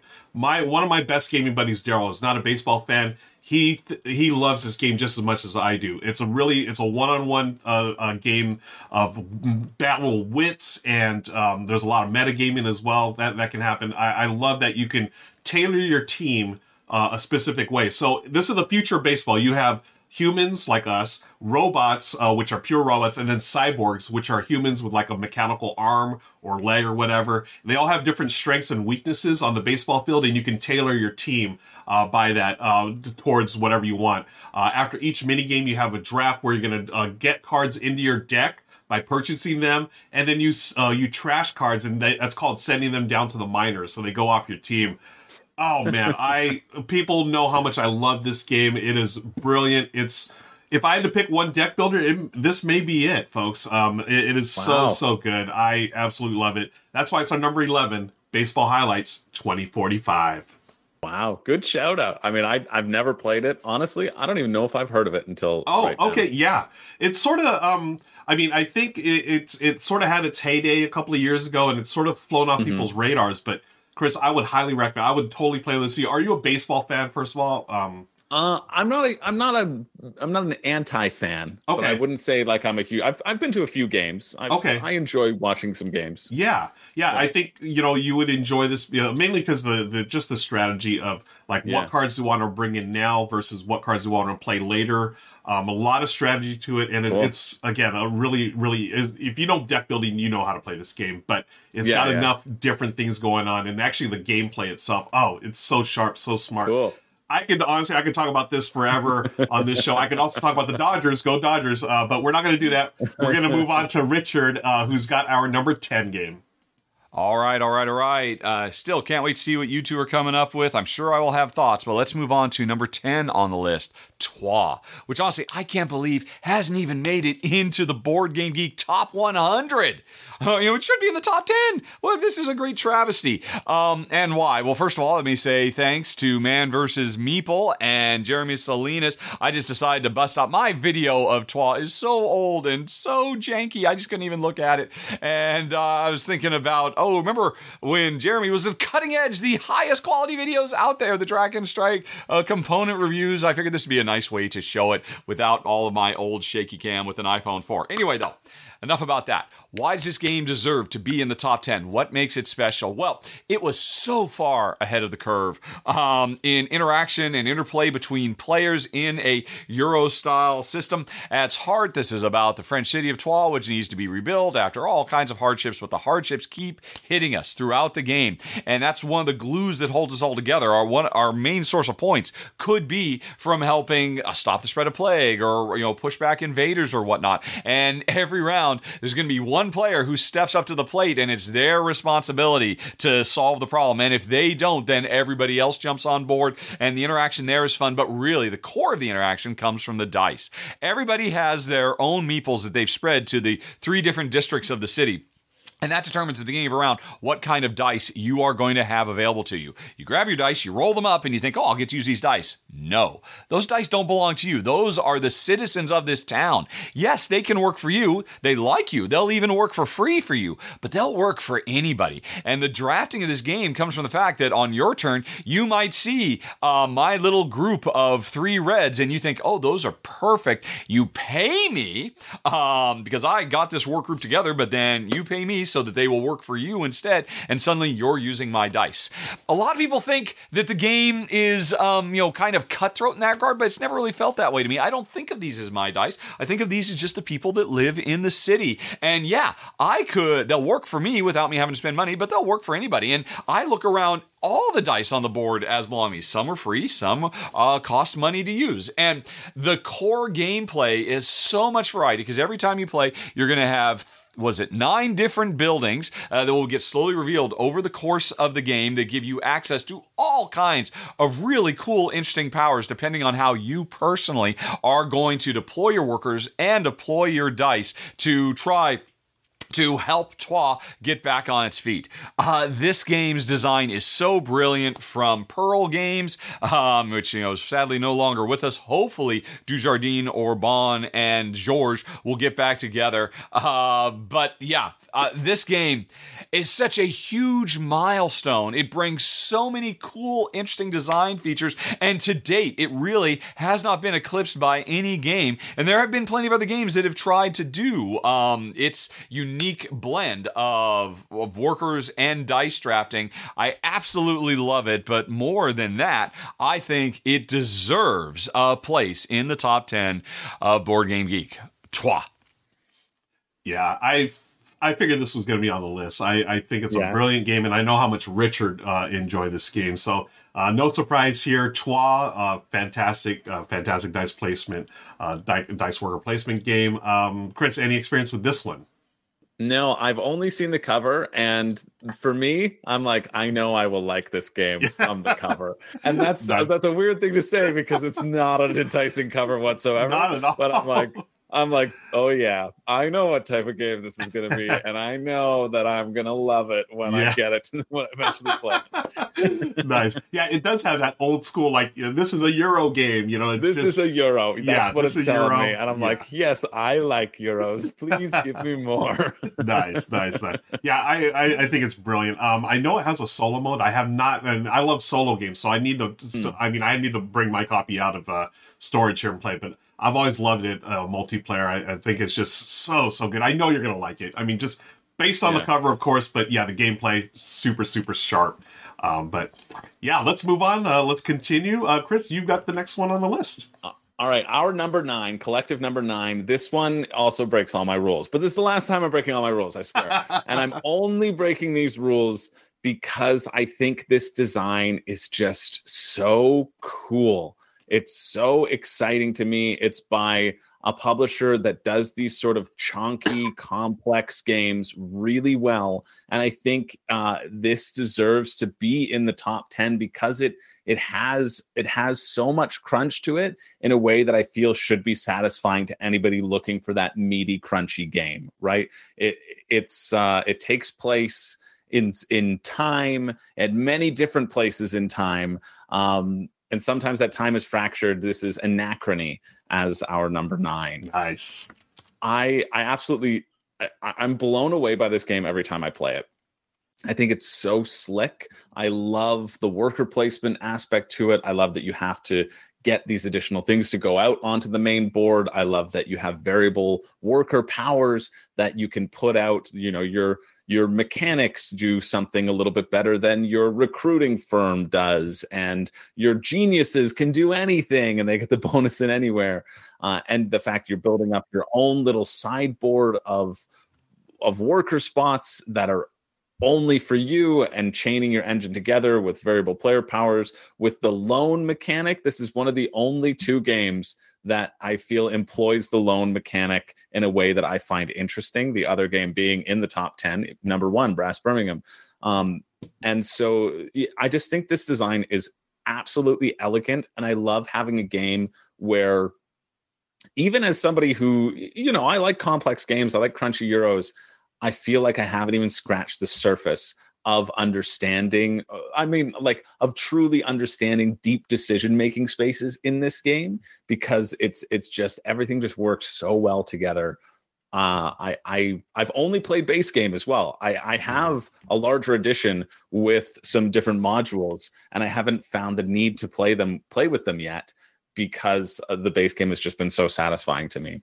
So yeah, Anachrony, I debated, because I'm like, okay, well, this is very complex. This is by Mind Clash, and they do complex games. So I am breaking my sort of rules, but I feel this kind of hits in that same realm of, I think Terraforming Mars deserves to be in the top 10, right? Mm-hmm. Like, I think that is like a wonderful representation of board gaming in terms of like what board gaming can accomplish. Honestly, similar to Arc Nova, but I would say Terraforming Mars more in terms of what it's like kind of established. Mm-hmm. And I feel Anachrony also has that potential in it. And so that's the reason why I decided to break all my rules, because I just think the design is just so exciting. It's elegant in a way that is this constant swirl. I feel like I'm swirling when I'm thinking about the inner workings of it. And that just makes me excited. So yeah, that's why it's in there. I need to experience this swirling, because as much as I love sci-fi games, and this totally falls in my wheelhouse, I have not played this, Chris, and it's killing me, because everyone knows that this would be my jam. I just feel like it would be. So yeah, it's on the list for a reason, and I can't wait to give it a shot. This looks fantastic. Swirling. I'm all about the swirling games, so we're gonna all about that swirl. It is all about that swirl. Let's move on to our number 8. Great choice, Chris.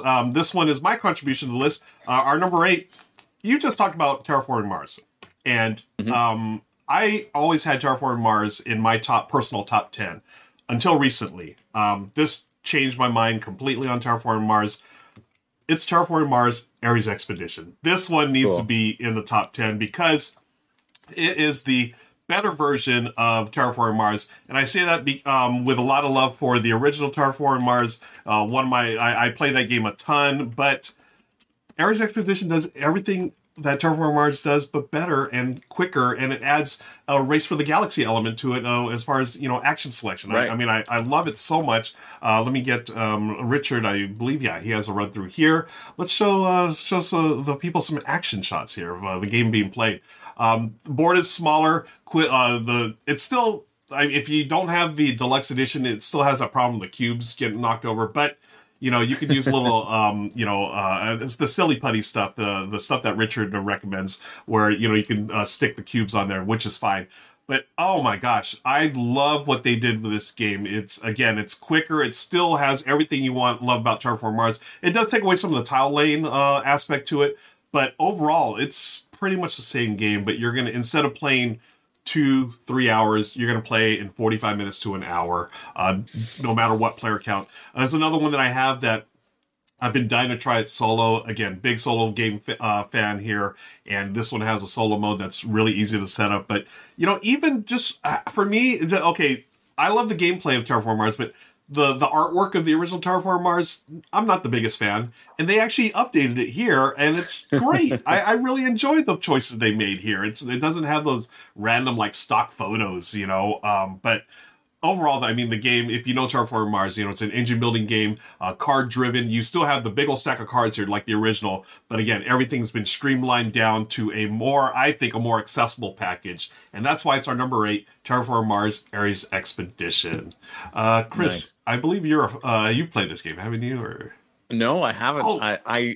I'm getting it soon, I think. Okay. I feel like I feel like it might be on its way to me right now, I feel. Okay. And I'm excited, because I didn't feel that the impulse to purchase it or to play it because I enjoy Race for the Galaxy and I enjoy Terraforming Mars. Mm-hmm. I'm like, well, I don't need Race for a Galaxy with a board. I can just play Terraforming Mars. But all the people who have talked about it has made me really interested. Have you played any of the expansions? Because I feel like those are just fulfilling around now. Yeah, those I have not been able to play the expansions. No one that I know has gotten them in. I didn't order them, but they are on the list. I mean, more stuff. You don't need to. Yeah, you don't need to. They make it into top 10 without them, and I think that's important to know, right? Yeah. Like Terraforming Mars, everyone says you need Prelude. This one, you don't need any expansion. You don't need a Prelude. Yeah, so kick Terraforming Mars out of there. Yep. Ares Expedition is in. Ares Expedition, folks. There it is, our number 8. Let's see what Richard's got in store for number 7. Okay. The game's getting better and better, I think, anyway. So let's talk about number 7, Glory to Rome.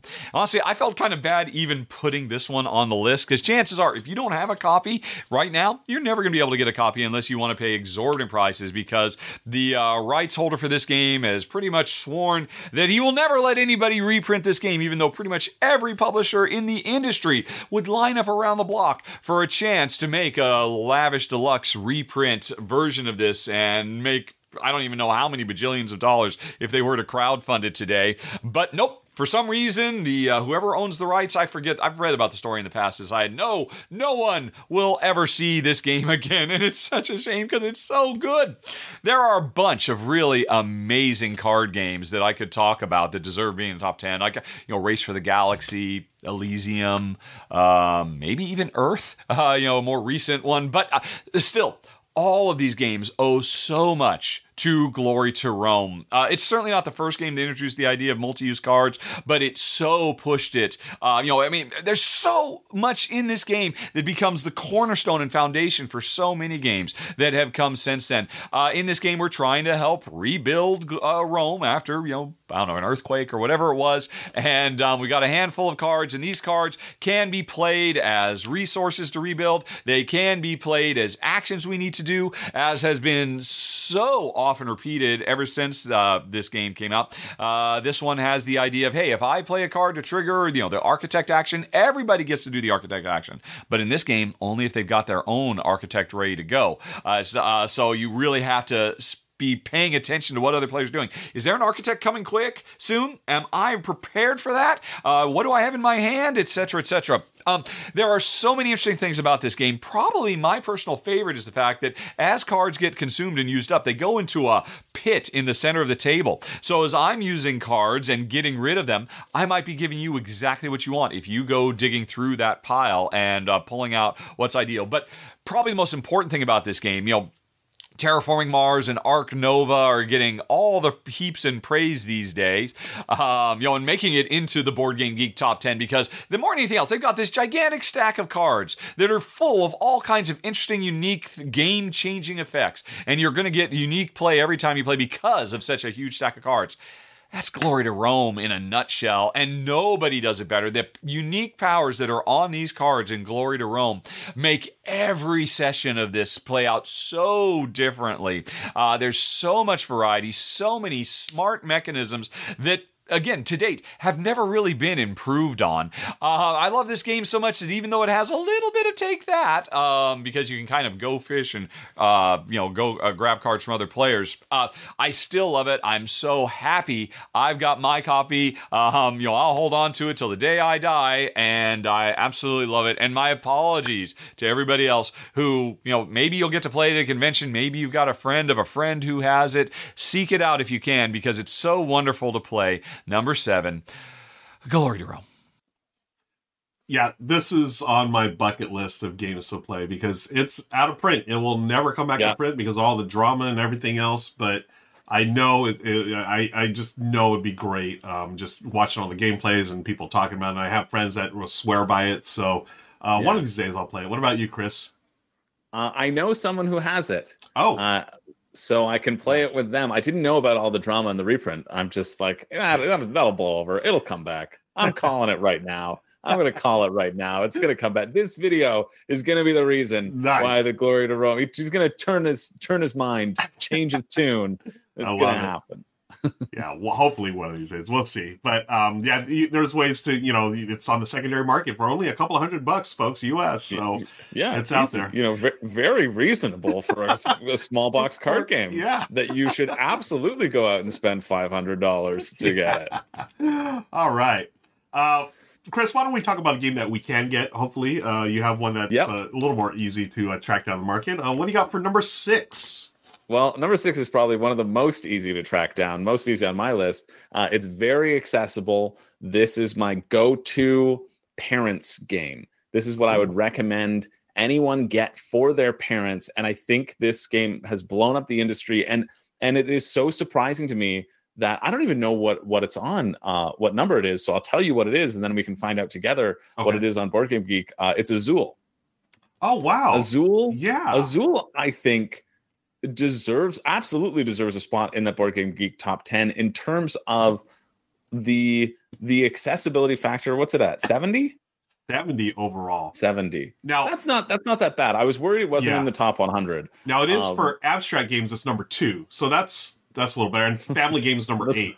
Like I agree. Yeah, let's continue talking. That's a little better. Yeah, but yeah, the fact, like, this goes back to my criteria. This actually hits my criteria now in terms of Azul is this. If this list were ambassadors for the board gaming hobby, Azul is up there as well. Azul, there's something that is so accessible and satisfying for a huge variety of board gamers, whether you're new to the hobby, whether you're super intense and you want to screw each other over, doesn't matter. Azul's got you covered. And the fact that a game like this can have such breadth and depth to it is so exciting to me. That's why I was like, yeah, this has to be my number 2, our number 6. It was a no-brainer for me. Azul's great. I played it the other day with 3 people who, again, aren't big board gamers. It was at like a little Easter brunch that my neighbor was having, and I brought that specifically, and everyone was like, "Oh, that was so cool!" Like, they felt satisfied, they felt accomplished, they felt great by the decisions that they had made. They could remember the moments where they're like, "Oh, I should have done this." It was just a slam dunk across the board, and I think when you're looking at the top 10 games, I think it legitimately deserves to be up there because of the profound impact that it can have. Yeah. It's one of the games that I have that I've introduced and played with players that it's probably one of the most, if not the most game that I hear later on, hey, I bought that game after we played. Yeah. It happens all the time. And I love that. It really is one of those games, like you were saying, it's an ambassador, right? It gets people into it. It's so pretty to look at and so unassuming. It's like, oh, you just got little tiles here. You just place them in a little row, trying to get them. But then, like you're saying, as you play, you can hose other people. You can say, oh no, I'm picking this one. I'm leaving you those. It's a brilliant design. It's a masterpiece, modern masterpiece, and I totally agree. It should be in the top 10. Great call. Great call, Chris. Let's move on to number 5. Now, this one I think you'll appreciate, Chris, because we've talked about this designer before. It's not Reiner Knizia. We're done with the Reiner Knizia part of the show. Tigers and Euphrates. Here we go. Modern art. No, it's our number 5. It's my contribution to the list.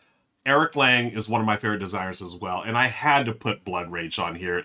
This game, to me, I love Rising Sun. I've not played Ankh yet, but to me, this is... Oh, that's Azul. Here's Blood Rage from our friends at Shelfside. To me, this is Eric Lang's masterpiece. This game, it's an epic Viking game. You can get no more epic than sending your opponents to Valhalla. But the thing that I love about this game, Chris, it is even more accessible than Rising Sun, right? This game, absolutely. I do this progression with new players. I always start with like Sushi Go, card drafting. Next level, 7 Wonders of 7 Wonders card drafting. The next level is Blood Rage, because this is a card drafting game. You're doing the card drafting, you're taking a card, you're passing them to your opponents. But here, now, it's all about troops on a map. You are using those cards to go onto the map, different sections of the map, trying to take over them. You have missions to complete. I mean, it is an epic game that plays... I've never played a game longer than 90 minutes, and I love that about it. Even with new players, I love that this game feels so epic, and it's so easy to teach, and it's so brilliant, and there's different strategies that you can use, and it just looks cool. You have all those awesome minis, and I wish I was more of a mini painter because I would paint my copy, but I just play my buddies' copies that they've gone all out, painted their copies, so I use theirs. It's great. And it's so, just everything about this game I love.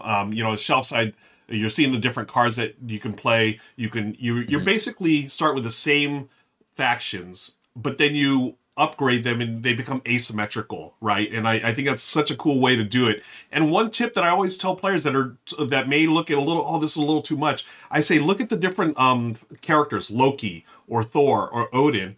Get those cards together because they're going to automatically synergize, and I think that's a really cool way that they did that to, help players get into the game. And, you don't have to, but I think it's a nice way to like, hey, here's a strategy that I can use as a first timer. But oh my gosh, I've played this game so many times, all different player counts, all different types of players, and it's always a hit. I love it so much. It's my personal favorite Eric Lang design. That's why it's our number 5 on our list, Blood Rage. Yeah, I mean, it's a good pick. If I didn't want to do like the personal Rising Sun shout out, I think Blood Rage is more accessible, right? Like, yeah, as much as I personally enjoy Rising Sun, I flirted with replacing it with Blood Rage. I'm glad I didn't, but because of all the factors that you said, it's just really, really solid, really fun. It really is. It's a masterpiece in my opinion. And let's move on to Richard and see what he's got for our number 4 game. Richard, take it away, my friend. Okay, the games keep getting better and more deserving, I think. Again, I gotta see what you guys come up with, but I don't think anybody can argue against number 4 on the list. The Castles of Burgundy, which currently sits in the teens, somewhere in the teens. So that's not too bad, Board Game Geek, but come on, we can do better. And I bet you when folks start getting their hands on the new special edition, so the game looks as good as it's always played, maybe it's going to push its way back to where it deserves in the top 10, as it was for years, I think. But anyway, what is it? It's designer Stefan Feld's masterpiece. Again, another incredibly influential design. It's hard. I want to say it's dice drafting, but not really. I mean, every turn I roll a couple of dice, and I'm going to use those dice either to draft tiles from the main board or build those tiles at some point later after I previously drafted them. And a couple of little things as well, especially when you get the expansion. But anyway, no, we're just talking about the base game right now. And it's just about perfection. Really solidified the idea of a tile layer where all these tiles are capable of such wildly different functions and so many different race elements, trying to be the first to get all of a certain type of tile or just, fill in different regions of your board. So much variety. Every time you play, you've got a different region, which is really going to push you towards different elements. And it's tile laying to the max. It's just... is there anybody out there who hasn't played this game and thought, wow, this is so silky smooth. This is just, just perfection. I can't think of a better term for it. It's insane to me that it has somehow fallen out of the top 10, and I'm absolutely positive that, given time when this new Super Deluxe Edition comes out, it probably will work its way back in, and I'll be very, very happy about that. But in the meantime, number 4 has to be Stefan Feld's greatest, and in my personal top 10 of all time, The Castles of Burgundy. Yeah, that's no surprise there. I know how much Richard loves Stefan Feld, loves Castles of Burgundy. Fun fact, this was on my list as well. I think this it needs to be in the top 10. It is a masterpiece. It was guaranteed not on my list because I think it is perfect where it is in that 20 to 11. Wow, 20 to 11. No, Chris. I think it should fall just short. Pouring a little salt on here. I love it. No, I think it's great. I think it is great, right? Like, yeah. It's an awesome game, awesome design. Yeah, it's so good, and I've been playing a lot of it actually lately on Board Game Arena, which you can play for free, folks. I play a lot of it there because place to play it. Yeah, I love that. It's so easy to get a game there, and I actually backed the Super Deluxe Fancy version. Did you? Yeah, because I love the game so much, and I wanted to play it more on Board Game Arena because it's been a while since I played. So I was like, I want to, before I get the actual physical game, I want to make sure I still remember it, and it's still as good as I remember it. So yeah, Good stuff. Great call. Cool. And we're getting to the top of the list here, Chris. What you got for us, my friend? We're at number 3 already. Yes. This is my personal number 1. This is our number 3, and I am really thrilled about this pick. This was my number 1, no question. As soon as we figured out the topic of the list, I was like, boom. We got Wingspan, and then I have to figure everything else out. It's Wingspan number 3. Yes. Wingspan, again, it's Wingspan sitting around, I don't know, 31 or 25, something like that. But I think Wingspan has been so instrumental to the hobby. And it's one of those games that I think hardcore gamers, quote unquote, get like fatigue over, because non-hardcore gamers love it so much that they will always want to play it. Like my girlfriend always wants to play Wingspan. Nice. And I'm like, oh, well, can we play anything else? Right now she's like, no, Wingspan, because she loves it. And then every time I play it, I go, well, yeah, this design is so slick. It's like it's so accessible, but it also is perfect for a hardcore gamer as well. And I have a review over my channel, Room and Board, of the of Wingspan and all its content, and specifically with the thesis that it is not a gateway game. I do not believe Wingspan is a gateway game, and I think it is pushed forward as a gateway game consistently, and I think that is tough. And so by it existing in the top 10, you know that there's still got a little bit of weight to it. It's still something that you got to figure out, but it's something that people could pick up and get. And so it kind of threads that line of like above a gateway game to me. And there's just where Azul hits with parents, Wingspan does not hit with my parents. Right. They find it confusing, right? Like it's part of the mechanics in it. But I just think there's nothing that has been more sort of welcoming to a bunch of people, or has pulled more people in, or could pull more people in than Wingspan. And that's why I think it deserves its spot in the top 10. I think it is one of those sort of top 10 contenders that I think has only been pushed down because we favor that complexity, and we favor that of those who are ranking favor that complexity, and they'll rank Wingspan like, oh, I'll put it as 7, I'll put it an 8, right? Yeah. And so all of those kind of push it down, whereas they're like, oh, 10 out of 10, right? But I think Wingspan is for so many people like a 10 out of 10.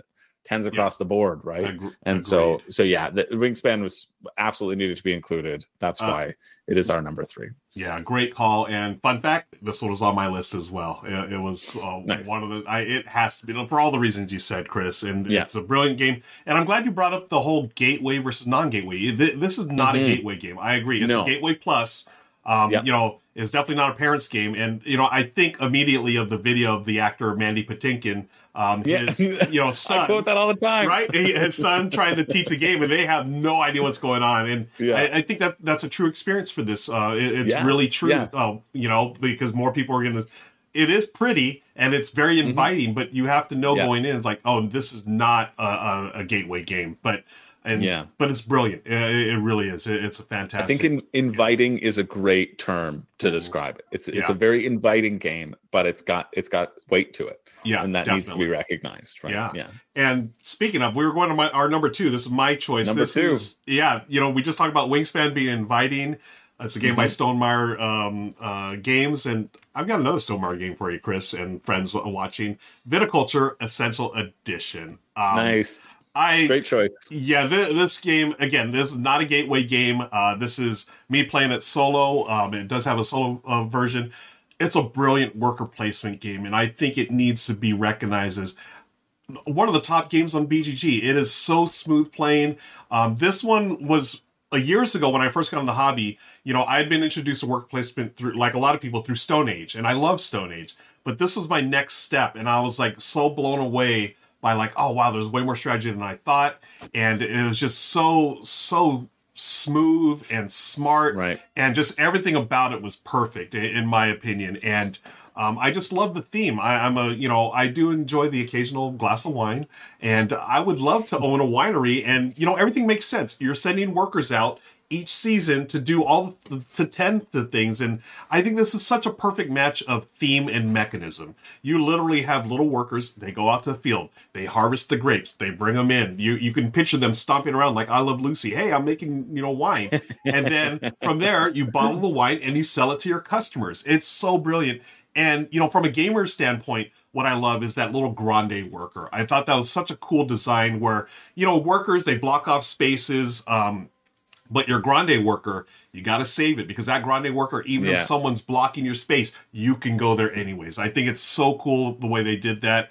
I think the reason why I put Essential Edition here is because I think this is the one that should be in the top 10. Now, as far as hardcore gamers, add the Tuscany expansion. It really opens the game up and it really does add a lot of crunch to it.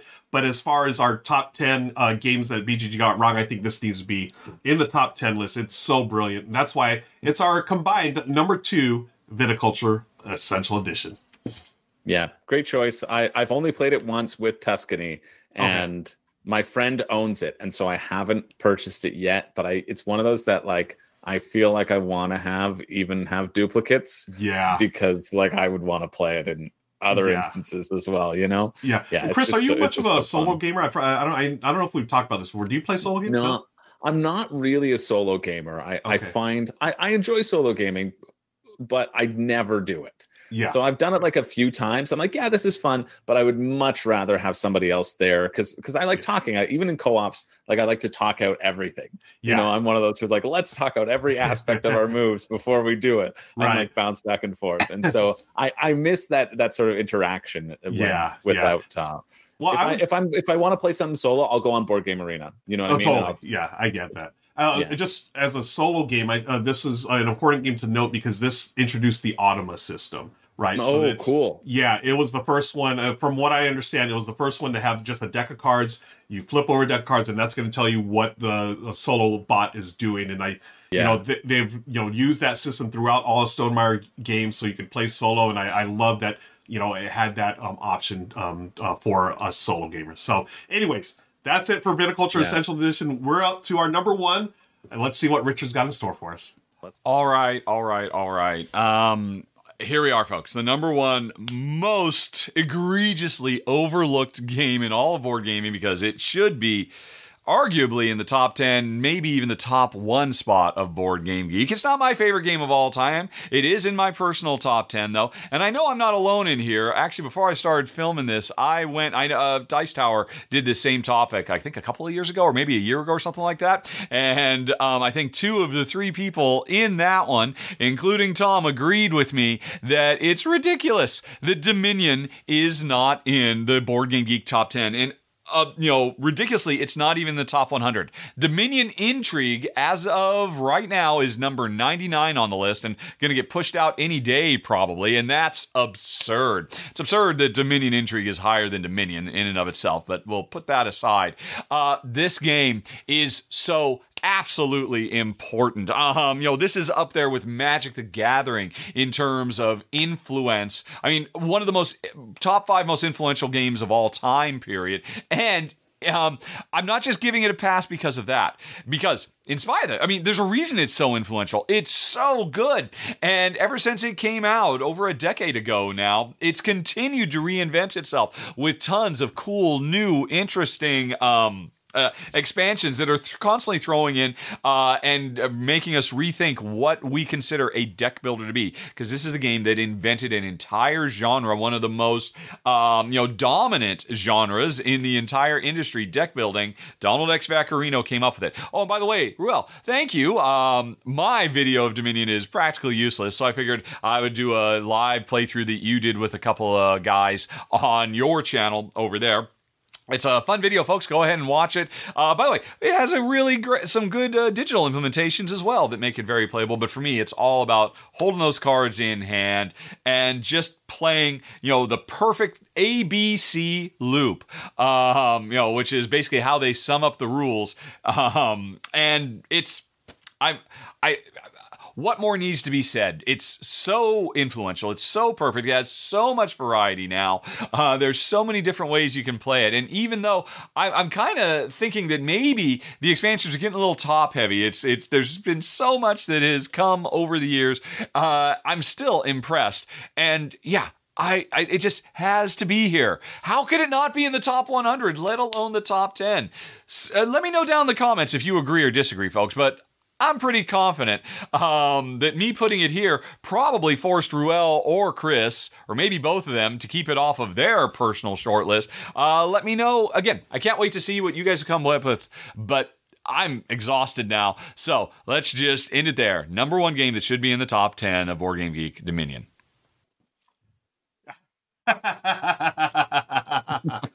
Nice, Chris. I just talked about how much I love Baseball Highlights 2045. I also love Trains, man. The Trains is a great one. How did this get here? Wow, because I heard that Dominion got destroyed by one game. That's weird. So maybe I think he might have been talking about Trains. I don't know. I'm not sure. Yeah. I think it might have been Trains that he was talking about. We'll just leave this here. I love it. I actually considered putting Dominion on my list as well. It's way too low for the amount of influence it has on an entire genre of games. So yeah. I'm glad that Richard did put it there. I think go ahead. Yeah.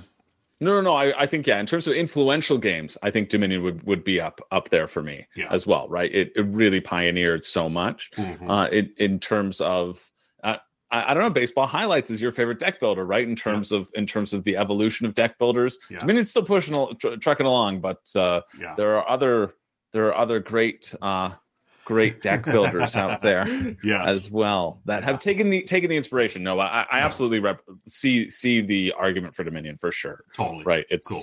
It's solid. And the digital implementation is really good. And honestly, I think that's what made me stop playing it in real life, because I was like, you know what? I've played it so much digitally that I just love the setup is done for me. Yeah. Just randomizes it, do it again. Like playing that over and over. I spent good couple months just playing that. Yeah, it's really solid. It really is. Cool. Awesome. So there you go, folks. Those are our top 15 games that BGG got wrong. Be sure to comment below and let us know what you think were the games that BGG got wrong. Chris, anything else before we get going?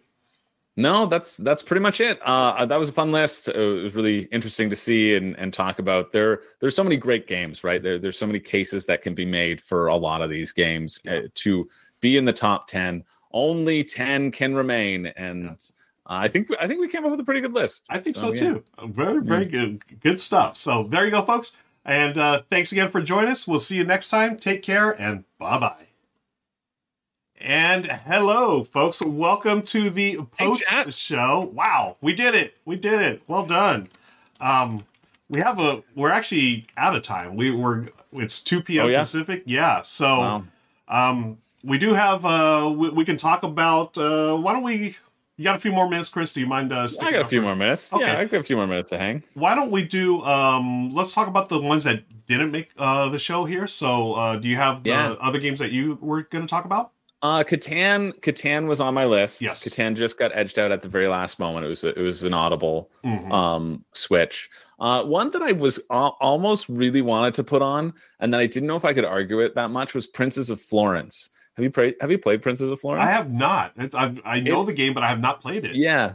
It's in that sort of like I think it's Rio Grande. That's the standard Rio Grande box. It looks like all the other Rio Grande games. It's polyomino. It feels like it was one of the first instances of polyomino. I don't know. Yeah. But there's an auction element to it, where you auction off pieces. Everybody can only get one specific piece, and then you can do only a limited amount of actions on your turn to build things in your garden and inspire your muses to create works about you. You're like a prince, and you want people to create art about you. It's the most like pretentious game if you think about it in terms of the theme. Like, yes, carpenter, make me a house in my honor. Sculptor, sculpt me something. Paint me a picture of me. But it's really slick in terms of like auction mechanic. And it's one that I like a lot, but I feel like in terms of BGG got wrong should be higher.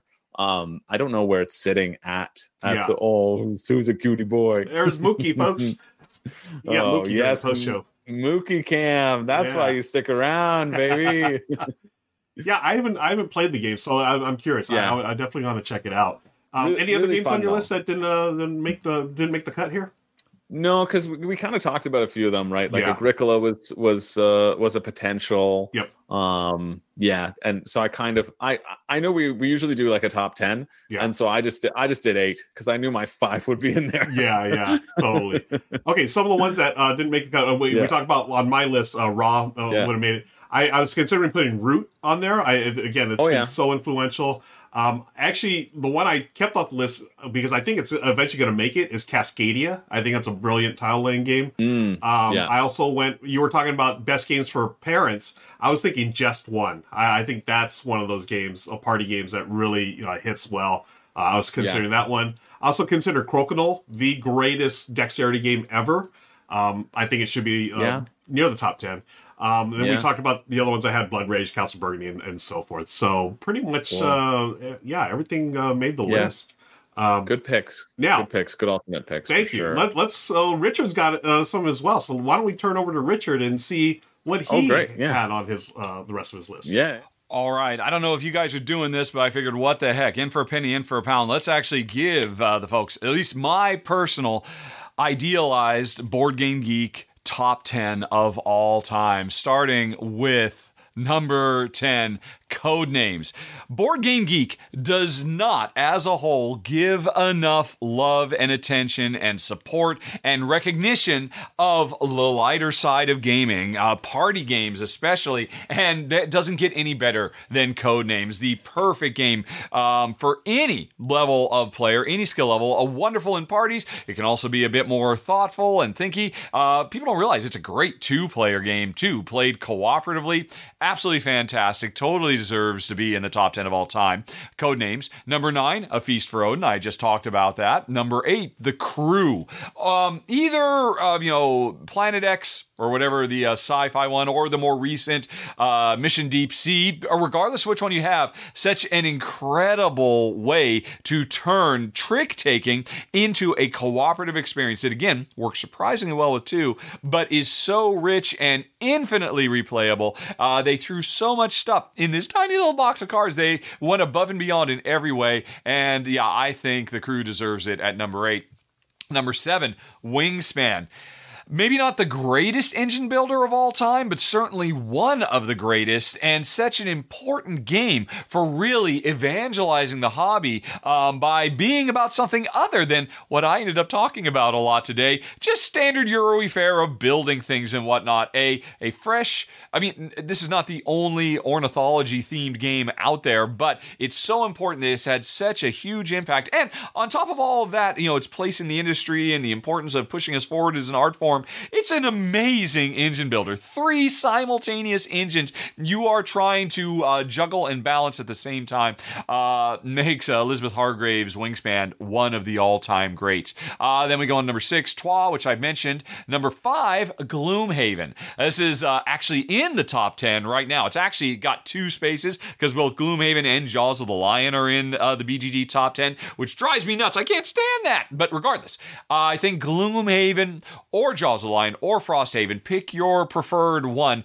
deserves to be here as, the epitome of big, sprawling, grandiose dungeon crawl, but not just as an endless wave after wave of bad guys and just rolling dice. There's nothing wrong with that, but this game is so rich and intricate. And again, it pushed the industry forward with its focus on massive mega box full of goodies that will give you hundreds of hours of unique gameplay.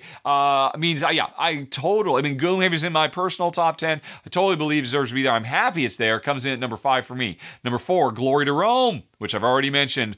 Number 3, Castles of Burgundy, I've already mentioned. Number 2, Dominion, which I've already mentioned. And number 1 would be Pandemic. I totally appreciate that Board Game Geek has Pandemic Legacy Season 1. Again, whatever version of Pandemic you like, this game, I think, does so much for the hobby. It has, like some of the other ones I've mentioned, really defined an entire genre, a massive dominating genre. In this case, almost all co-op games that come out these days owe their core structure to Pandemic, and it's such a rich and firm scaffold to build on. It's amazing how much variety we've gotten over the years. But still, nothing eclipses Pandemic, which I think deserves the number one spot. And it had it for quite a while, and it will be back. Mark my word. But anyway, that's it. And again, thanks for putting up the show, guys. I can't wait to see what your lists were like. And I'll see everybody in upcoming R&R&R soon. Bye-bye. Yeah, I figured Pandemic had to be good there. Picks. Yeah, Pandemic is good. I forgot the Codenames was on my list too. Codenames I was contemplating as well. Guess how many party games are in the top 100, Ruel? And Chris, I lost audio. Oh, this is great. I can't hear me. This is fun. Why can't I hear you? Oh no. Well, at least this is the end of the show. No idea. No. Okay, okay? As long as the audio, you all can hear Chris. I can't hear him for some reason. Maybe my headphones died. I don't know. But here's Mookie. Chris, say some final words, and then we're going to send people out to raid. Go ahead, Fred. Yeah, I'll just wait until I see your mouth stop moving. Yeah. I'll say Codenames was on my list. I think that was a good one. And it's good because our time is almost at the end. So Ruel doesn't need to hear all the lovely things that I'm about to say about him. Maybe he'll hear it in the playback. Ruel is just such a lovely, kind, awesome individual. Don't we all agree? Let's give Ruel some love because he's just such a solid human. We talk about good humans. Ruel's one of the best humans out there. Ruel's in my top 10 of all time BGG people. Let's go. So Codenames was on my list. But anyway, this was a fun list. Thanks, chat. I'm gonna give Ruel the symbol so that he can rate us off to somebody else. Okay, cool. Thumbs up. I believe that means I'm good to go. We're going to raid, folks. Stick around for the raid. You're going to get extra channel points if you stick around for the raid.